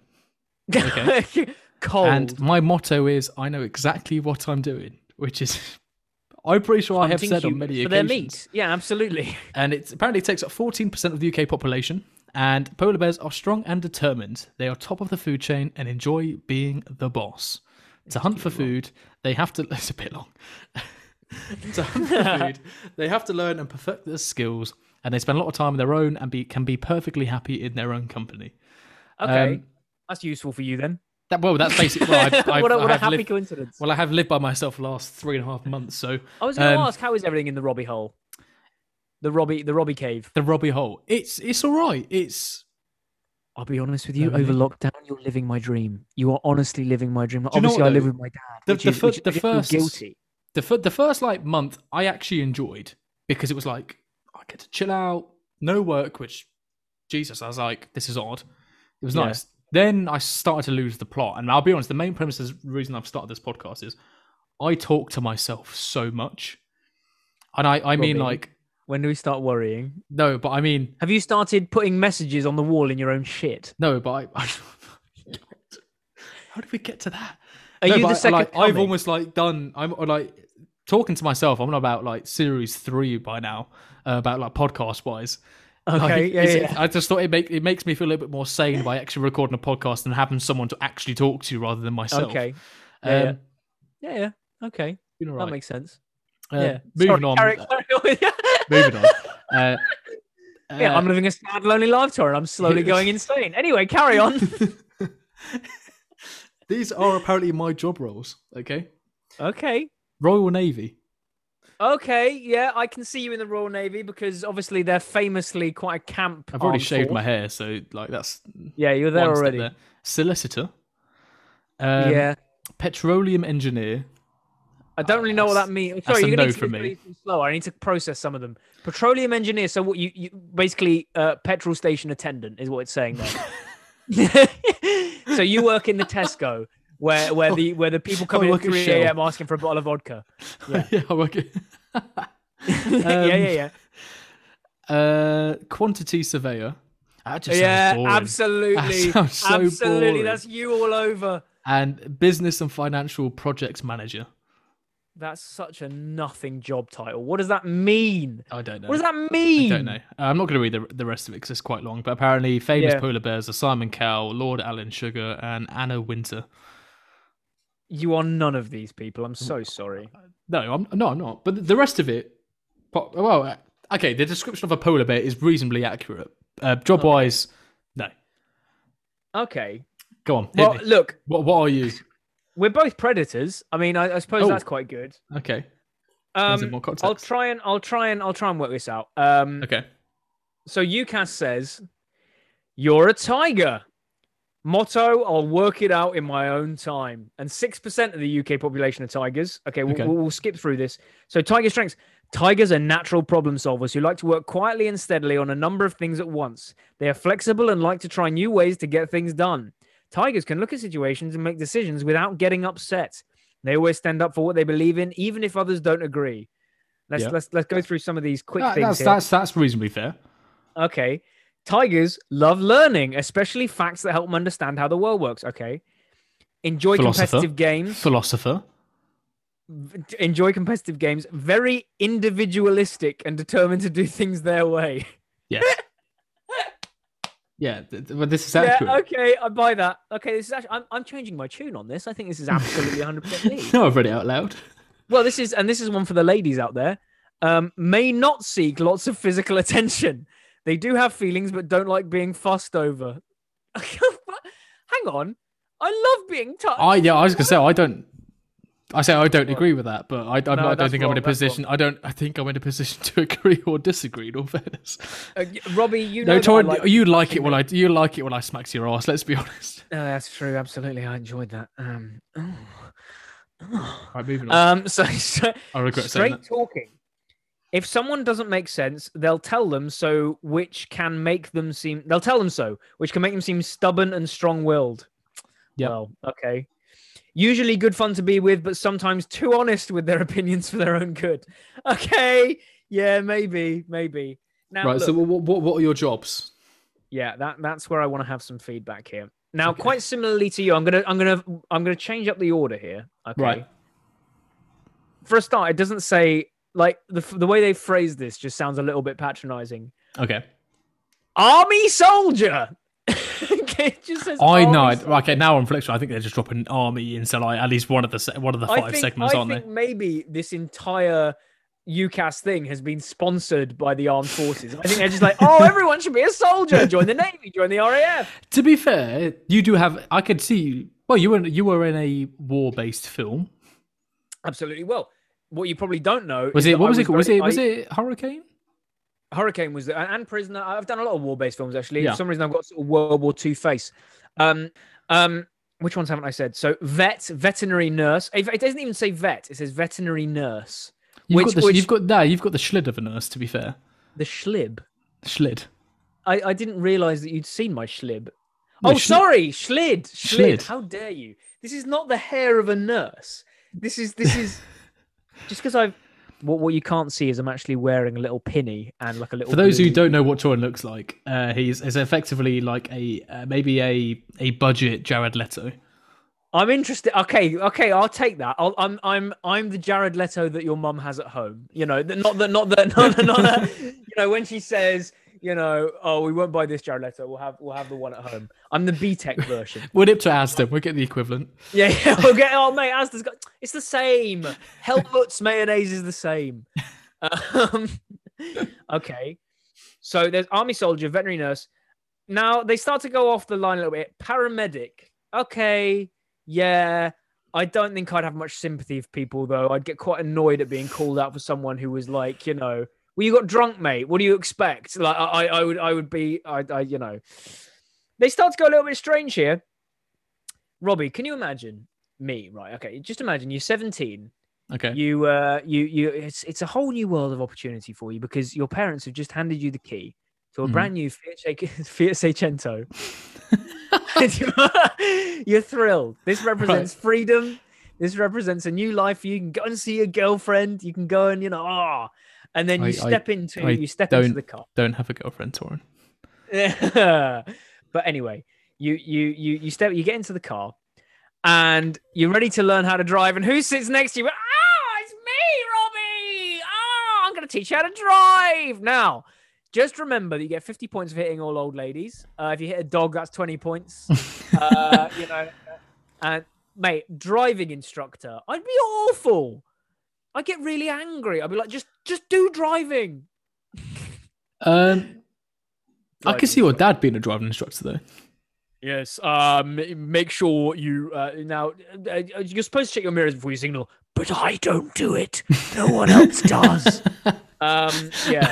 The success rate would be through the roof. Yeah, everyone would pass. Yeah, fuck it. You don't need to check unless your mirrors actually no, it'd probably be about 52 to 48 because of any mention of you being Labour. But crucially, yeah, if you're on the left, that's it. I don't know what you've painted. You've painted my dad to be this sort of like, you know, SS uniform wearing fucking, you know. To be fair, we do own Nazi memorabilia.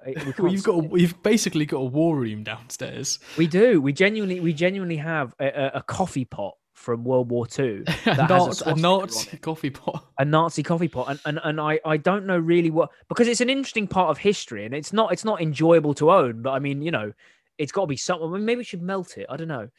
Anyway, but it's not exactly something we get out. What's your last one?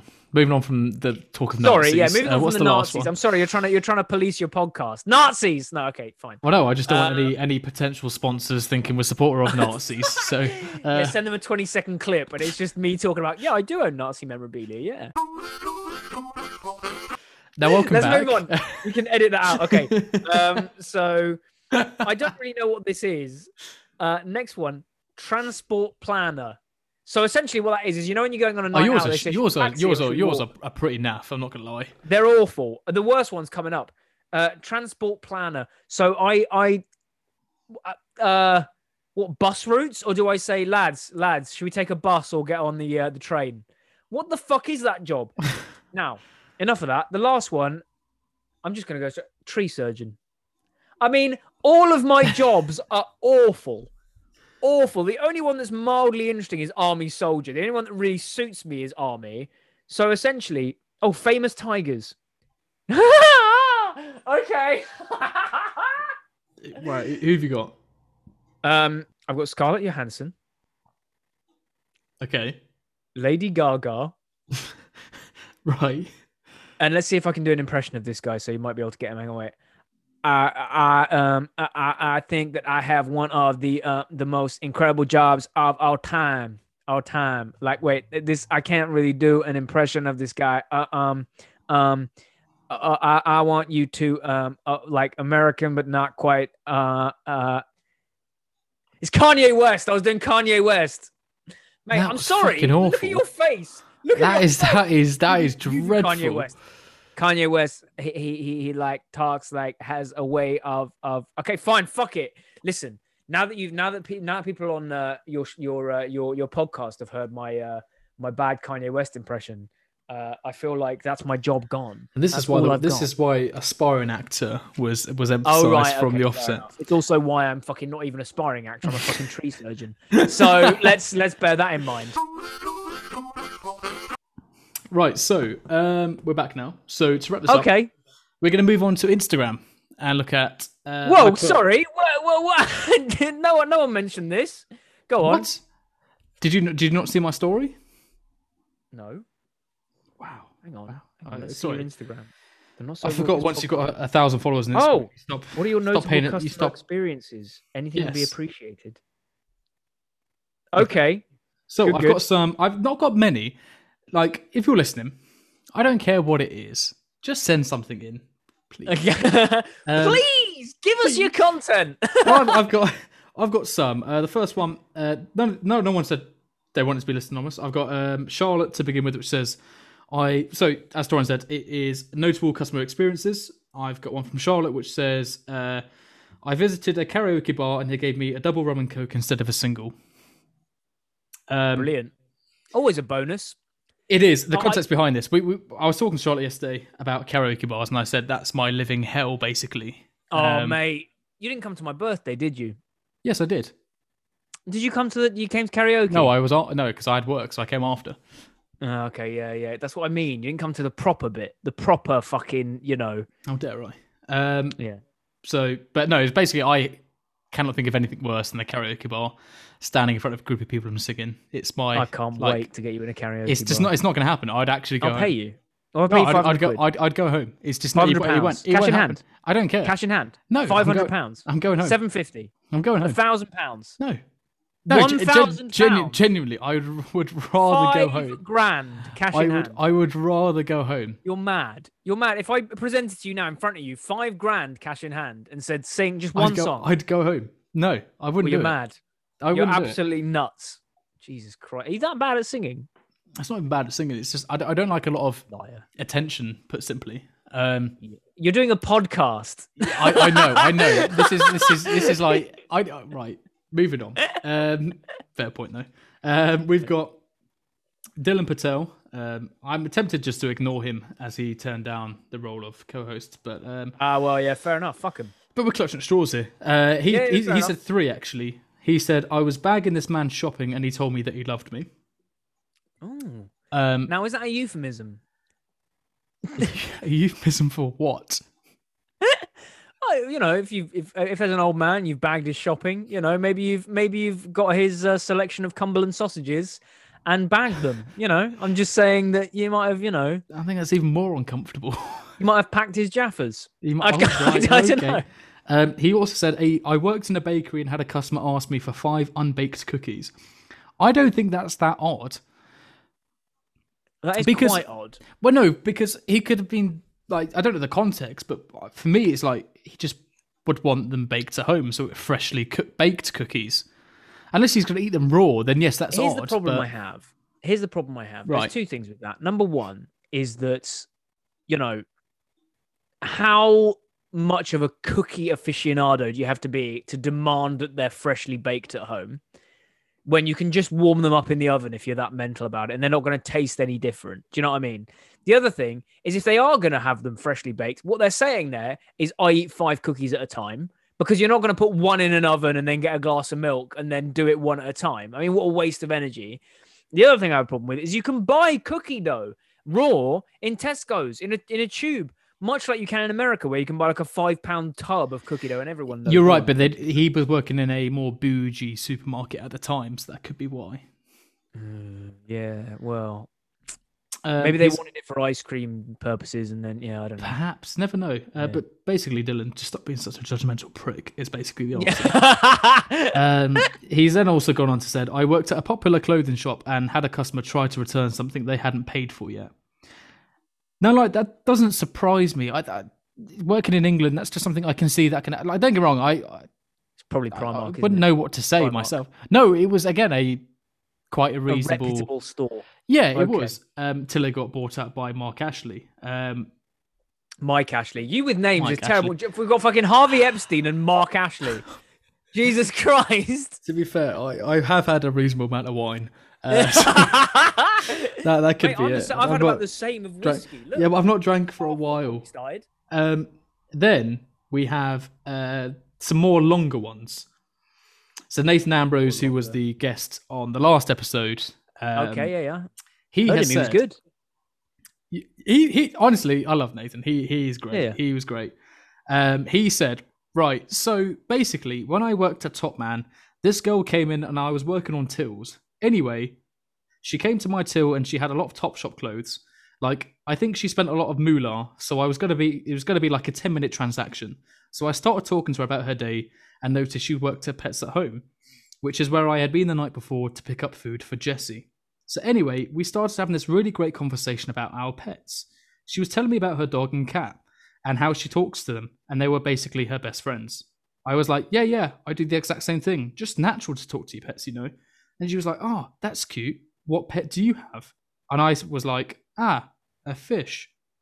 I've never seen someone's face drop so much in my life and turn from, oh, what a nice conversation to, this kid is a freak. Who the fuck talks to a fish?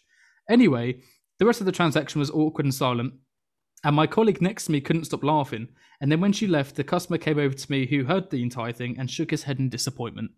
Okay, well, fair enough. That was clearly an opportunity. What you should have done there, Nathan, is you should have said, yeah, I've actually I don't own a dog, but I do have a lot of leashes at home if you're interested. And then seen how the conversation went from there. And then, you go in at the top level and then... Oh, God. Well, that's going to be better than saying... I'll be honest. I really want to buy a fish at the moment. I really want to buy a fish. I really want to buy a fish. For that same reason. So, for myself, it makes me feel... You're going to talk to your little fish. You're going to have a little goldfish. Better than talking to myself. So But the problem is... I know what it's like working in hospitality. At the moment, you're in this sense of false security. You think you're going to have time to do this fucking podcast as soon as work opens up again? Yeah. You're going to go, no, I'm really going to do it. Yeah, I'm going to do it. I'm going to do it. Yeah, of course I will. Yeah. I guarantee you, within 2 weeks, you'll be like, oh, mate, I really want to do the podcast, but it's going to happen. You should still do it. I'm going to. You should still do it. And you'll be there with your fish in your room, fucking feeding it brandy. Do you know what? Get your negativity out of here, right? You're on episode 2 and you're telling me this isn't going to happen for the future. This is. Of course it is. Robbie, I believe in you, but what I'm just imagining is you sat there with this little goldfish, just like going, should probably do the podcast, shouldn't I, Freddie? Freddie Fish. Well, he can be the co-host. He will be the co-host, right? Interesting point, Freddie. Now, we've then got one from Sama Manzur, who says, I'm assuming the question for your podcast means dealing with the customers. Well, put simply, Sama, enough with a fucking sarky-ass question. It was an ambiguous question. This could mean you dealing with customers or you being a customer. Stop being such a sarky prick.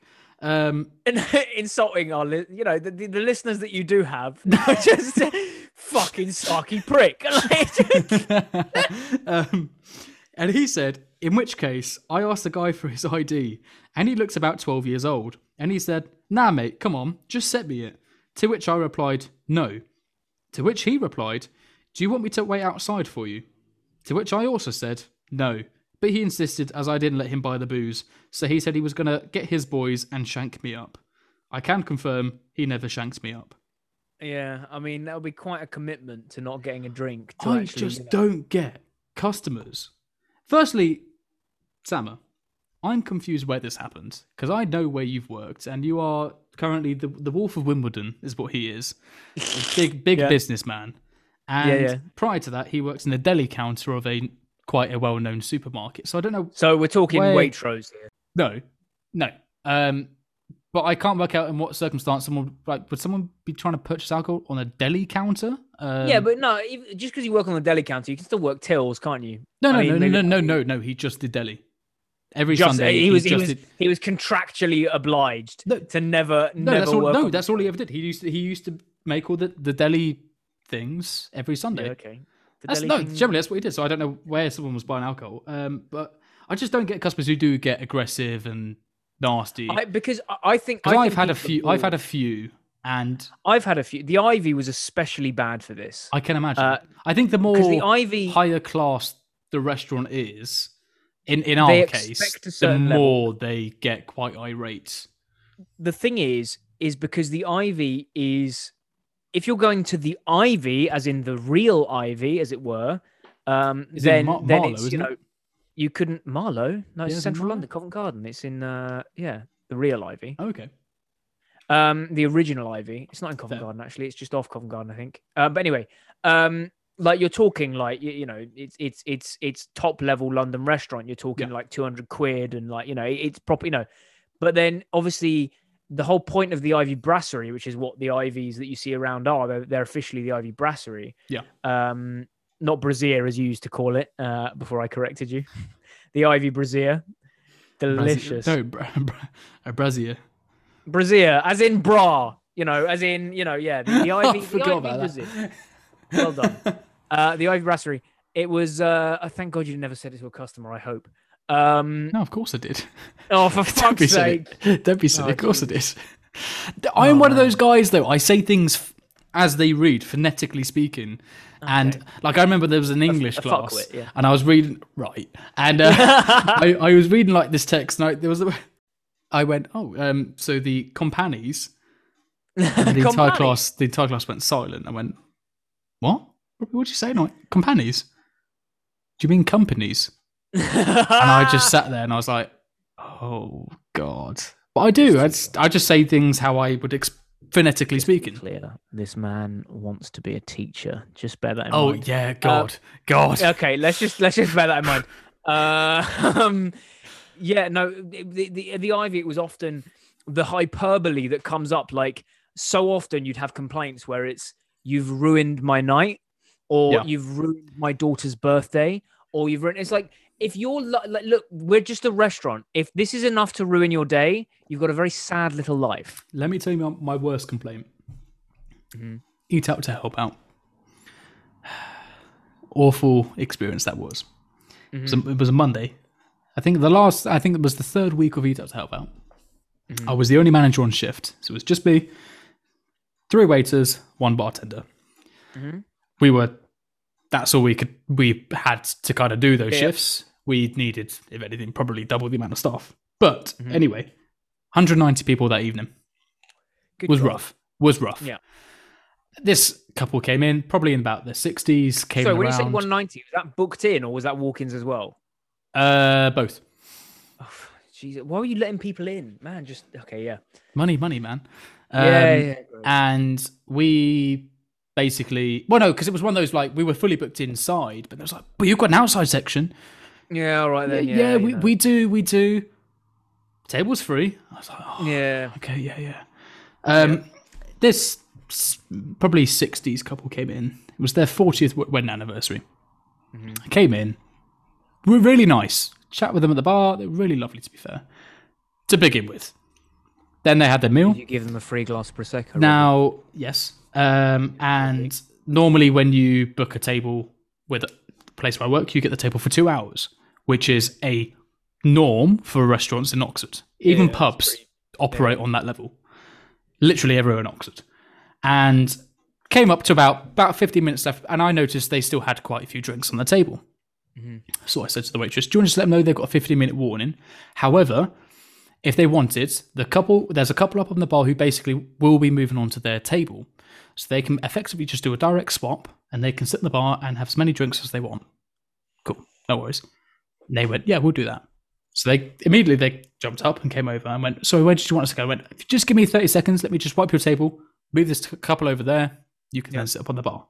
And he kind of pulled a face at me, and I went off to clear the table, and as I was coming back, he went, I'm sorry, this is fucking ridiculous. And I went, oh, you okay, so what's up? And he went, never in my life, you've got me standing around here like a lemon, never in my life have I been told that I've got to wait 30 seconds for a table.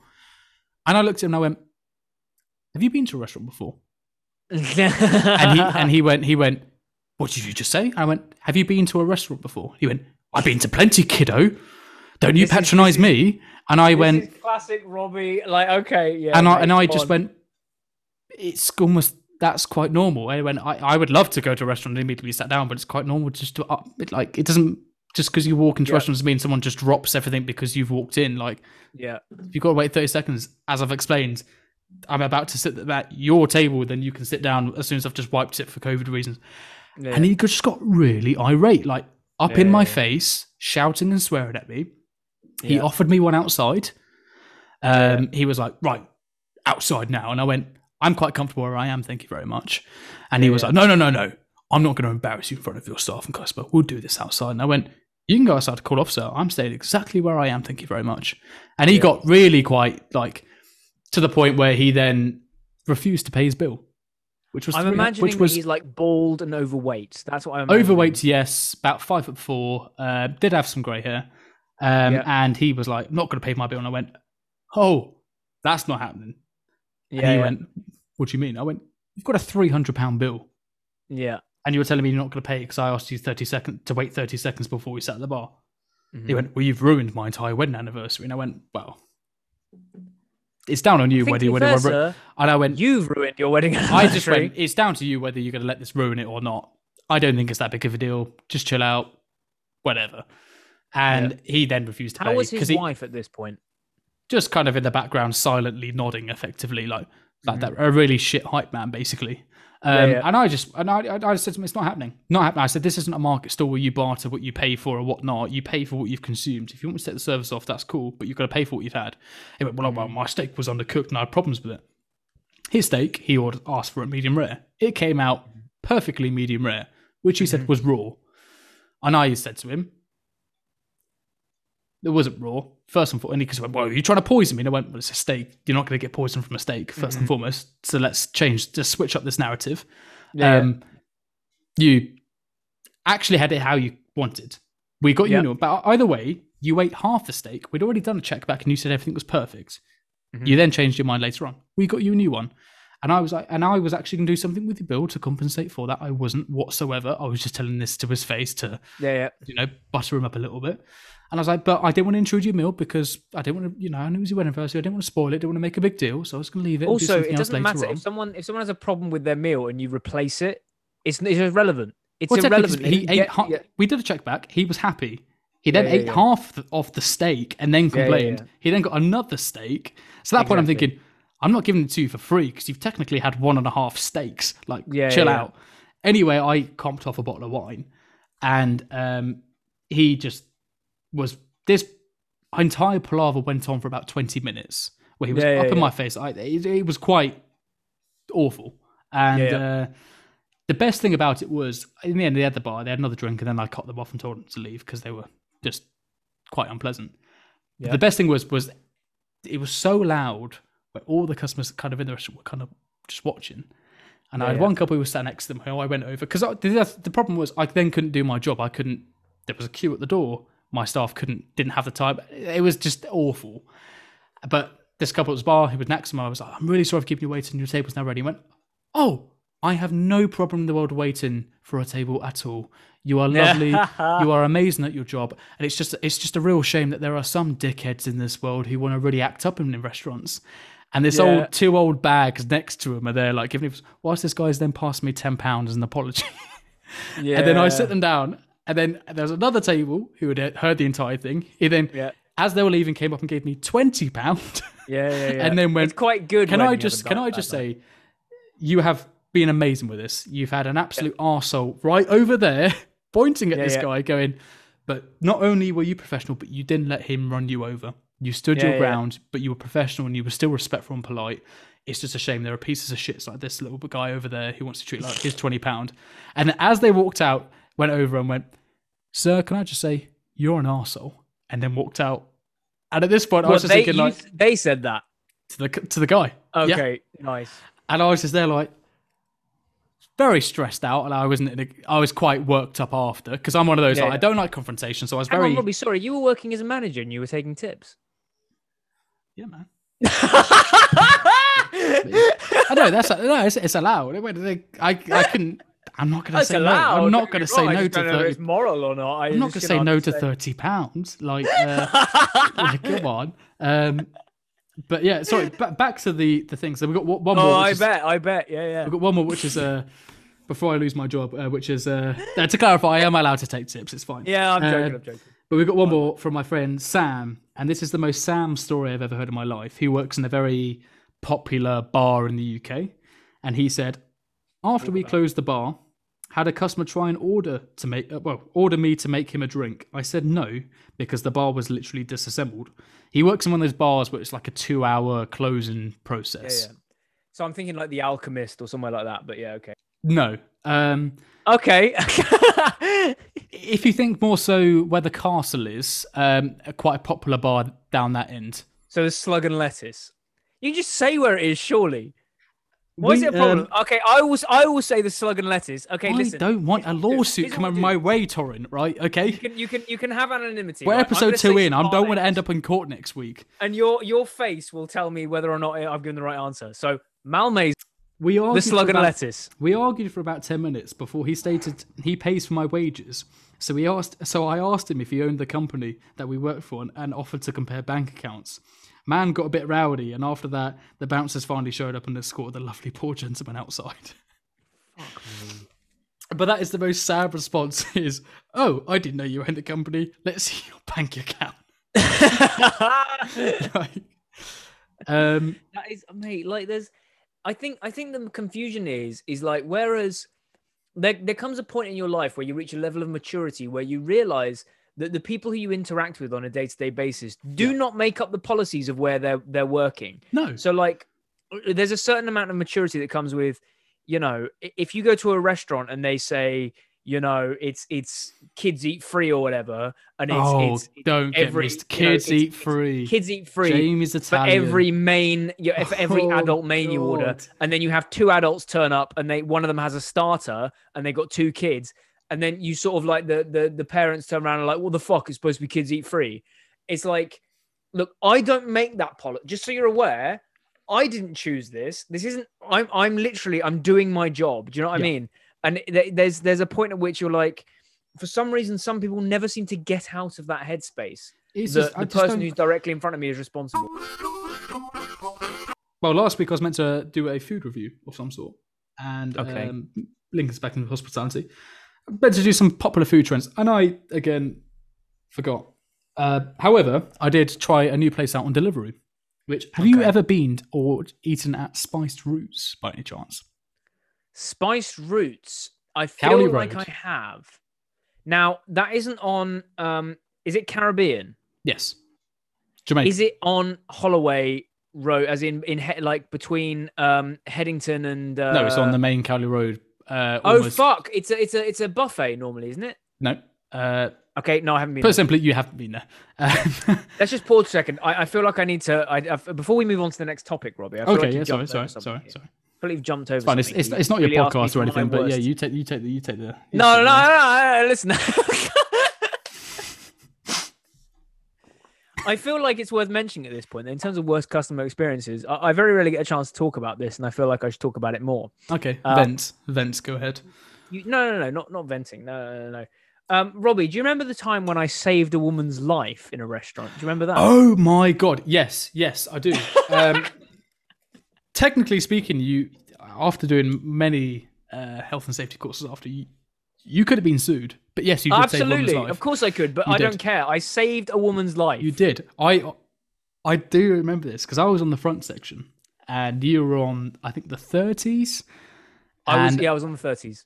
I just remember our manager just going, "Someone call an ambulance! Someone call an ambulance!" I was thinking, what is going on? And I looked at the back and I went, oh, okay, yes, I've got an ambulance. Okay. What I remember. I saw you so mid Heimlich. Is it Heimlich? Heimlich maneuver. Yeah. Yeah, I pronounced it correctly this time. Heimlich Well done. maneuver. Yeah. Yeah. And I write, I'm going to call an ambulance. Yeah.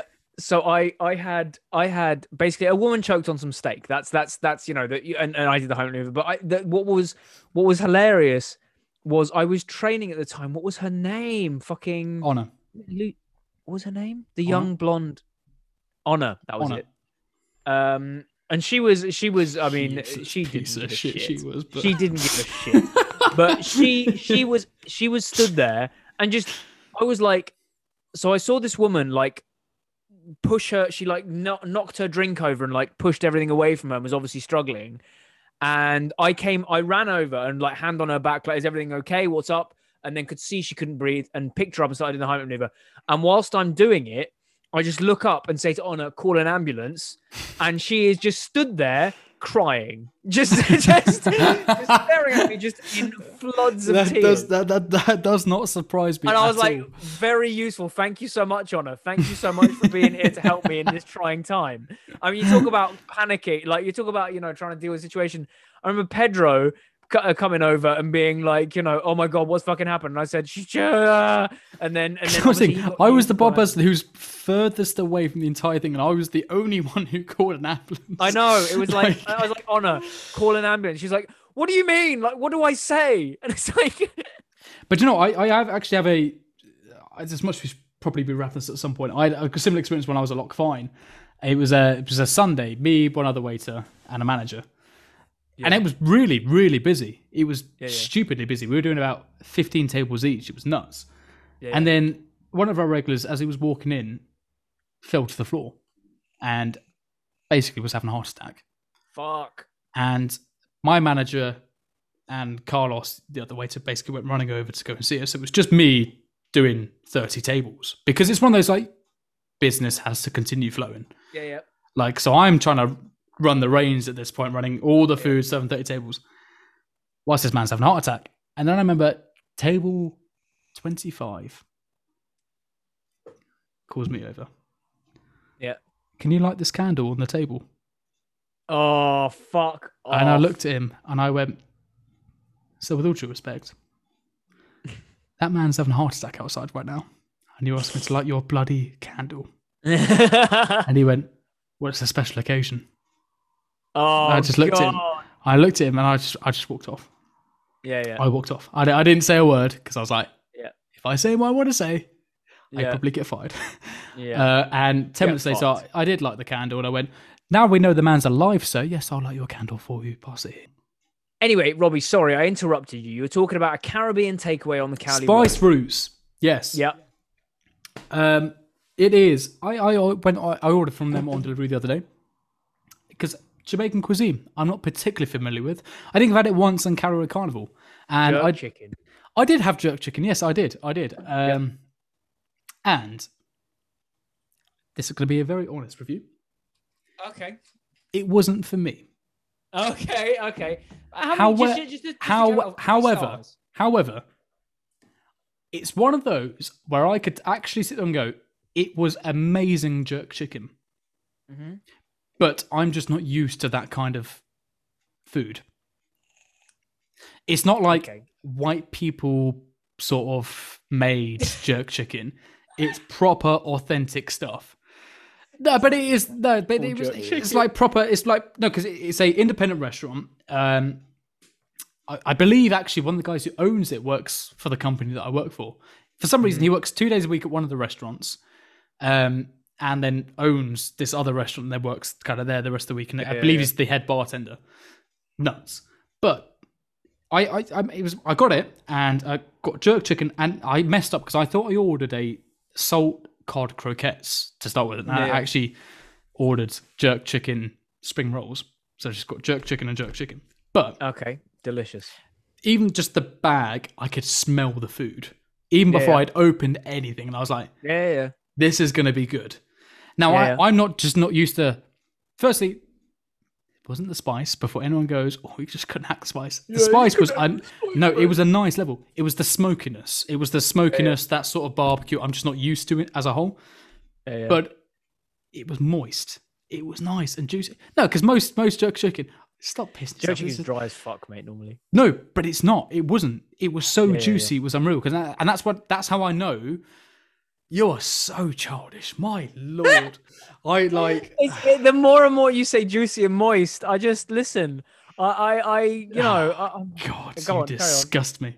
Juicy and moist. But You were chewing on the Well, bone okay. and it was juicy and moist. Go on. oh no. Okay, it was fantastic. It just wasn't for me. The spring roll Okay. was great. It's one of those dishes where eating straight away, you know it's fresh. You know it's fresh. Like it's not frozen. It's not that frozen shite from Iceland or whatever. It's proper Do you know what? homemade I'd stuff, love you and it to was see- amazing. I'd love you to see behind the scenes. I guarantee you, if I know jerk chicken restaurants, and I to be fair, Caribbean food is up there What, probably in my top 5. big Genuinely. old, the big old Brexiter over here. Mate, Being absolutely. the jerk chicken connoisseur. Absolutely. Jerk chicken connoisseur. Crep check. I am wearing black socks. No. And with red trousers. Red trousers. Yeah, the NAC Air Max. I'm going to be wearing that today. No, okay. Chris? So. He's got an Oxford accent. He doesn't sound like I need to. Do you know what? I need to stop with the inside jokes in this podcast. I know. Hopefully, the idea is after a few weeks of uploads, people would cotton on to the references. Exactly. That's the idea, anyway. Sorry. No, I would love to. Having been to a lot of jerk chicken restaurants, a lot of there's a place in Headington where I've been before. There's when I was in London, there was a place right near me. I can't remember the name of it, but I will always go for like. I love because I love spice. Jerk chicken is there for me. But the Caribbean restaurants, mate, a lot of like because when you think of Caribbean food, the immediate thought is obviously jerk chicken. Mate, I'd love you to see behind the scenes. I know for a fact that those restaurants are like they are home cooking, like stuff. No. So that's the thing. With this place, I know it for a fact because they do actually show them cooking it behind the scenes and whatnot. It's phenomenal, and because it is. It's a little bit. I think I paid £16 for jerk chicken, but it was even like it came with rice and peas, fairly standard rice and peas to be fair. But like even like rice and peas. And this is where I sound so white, but the salad was dressed, was seasoned. Most restaurants just bung together some lettuce, tomatoes, and cucumbers. Goes, oh, here was a salad. That's £4. It was actually dressed and it was seasoned, and that's why straight away I'm like, okay, this is a place that actually cares. This is a place that actually makes effort into its food. Stop pissing yourself with laughter. This is no, Torin. This is a very serious segment, and you are just like mocking it. Like this is not acceptable. By any I just love. Earlier on I was talking about how you take things really seriously. Oh, like this is I a know. example of you being like they seasoned the salad. I couldn't believe it. They put a little bit of olive oil on there. But it was one of those where like even for me, I didn't like it, but I could still tell it was really, really good food. Oh man, you sound paid off right now. You sound like someone who's been bunged a tenner to give this place a go. Look, well, you can't see it, is Rob. He's genuinely heartbroken that his well planned out section of this podcast, where he's put in work, he's written down what he was going to say about. I paid my own money for this food. he chose to go to a restaurant he's going to review. I think that's a very good review. I think that's a fantastic review. I think you should be very proud of yourself. No, because it's one thing that always annoys me is like people who order a dish and they don't like it, but then they try to make out there's something wrong with the dish, and it's like, yes, do you know you can order something and just not like it? That's it. And in this case, that was just it. I just wasn't a fan of that particular dish. But they've got many other stuff. They've got. I have it written down for this, but I've just closed my book. It is. You closed your book in frustration. Oxtail. They've got like. Yes, quite literally, Torin. Yeah. Oxtail butterbean. They've got jerk lamb mac and cheese. There'd be more stuff I want to go and try. Plus, I've read because they do. Even the cocktail menu looks phenomenal, and they do cocktail masterclasses, which I'm going to stop talking about this and wrap this up because I can already tell by your face. I've got a sting lined up. It's making me sick. Like the smirk and the. Hang on. Let me do a podcast. Let me do a sting for you. Hang on, wait. That's right, Robbie. The Not So Raucous podcast sponsored by Spice Roots. No, Caribbean- not sponsored. Not Okay, sponsored. okay. Not sponsored. Right. If you want to, then go ahead. But 50 quid. We'll do another good review. no. If you're not talking to honey, then I'm not interested. All right. 50 quid? That doesn't even cover fucking 3 orders of jerk chicken. Fucking However, extortionate prices. This joking. has been I'm a joking. way longer episode than I actually anticipated. We're going to have a lot to edit. And actually, on reflection, I think we've barely touched the topic of jobs. I've got to be honest. So, on that note, thank you very much for listening. If you got to this point, then honestly, fucking congrats. I'm pissed. I'm actually very drunk right now. So thank you for tuning in for this long. Oh God, what have we done? The podcast is now thanks to Anchor. Again, not sponsored. But if you want to. Oh my Lord.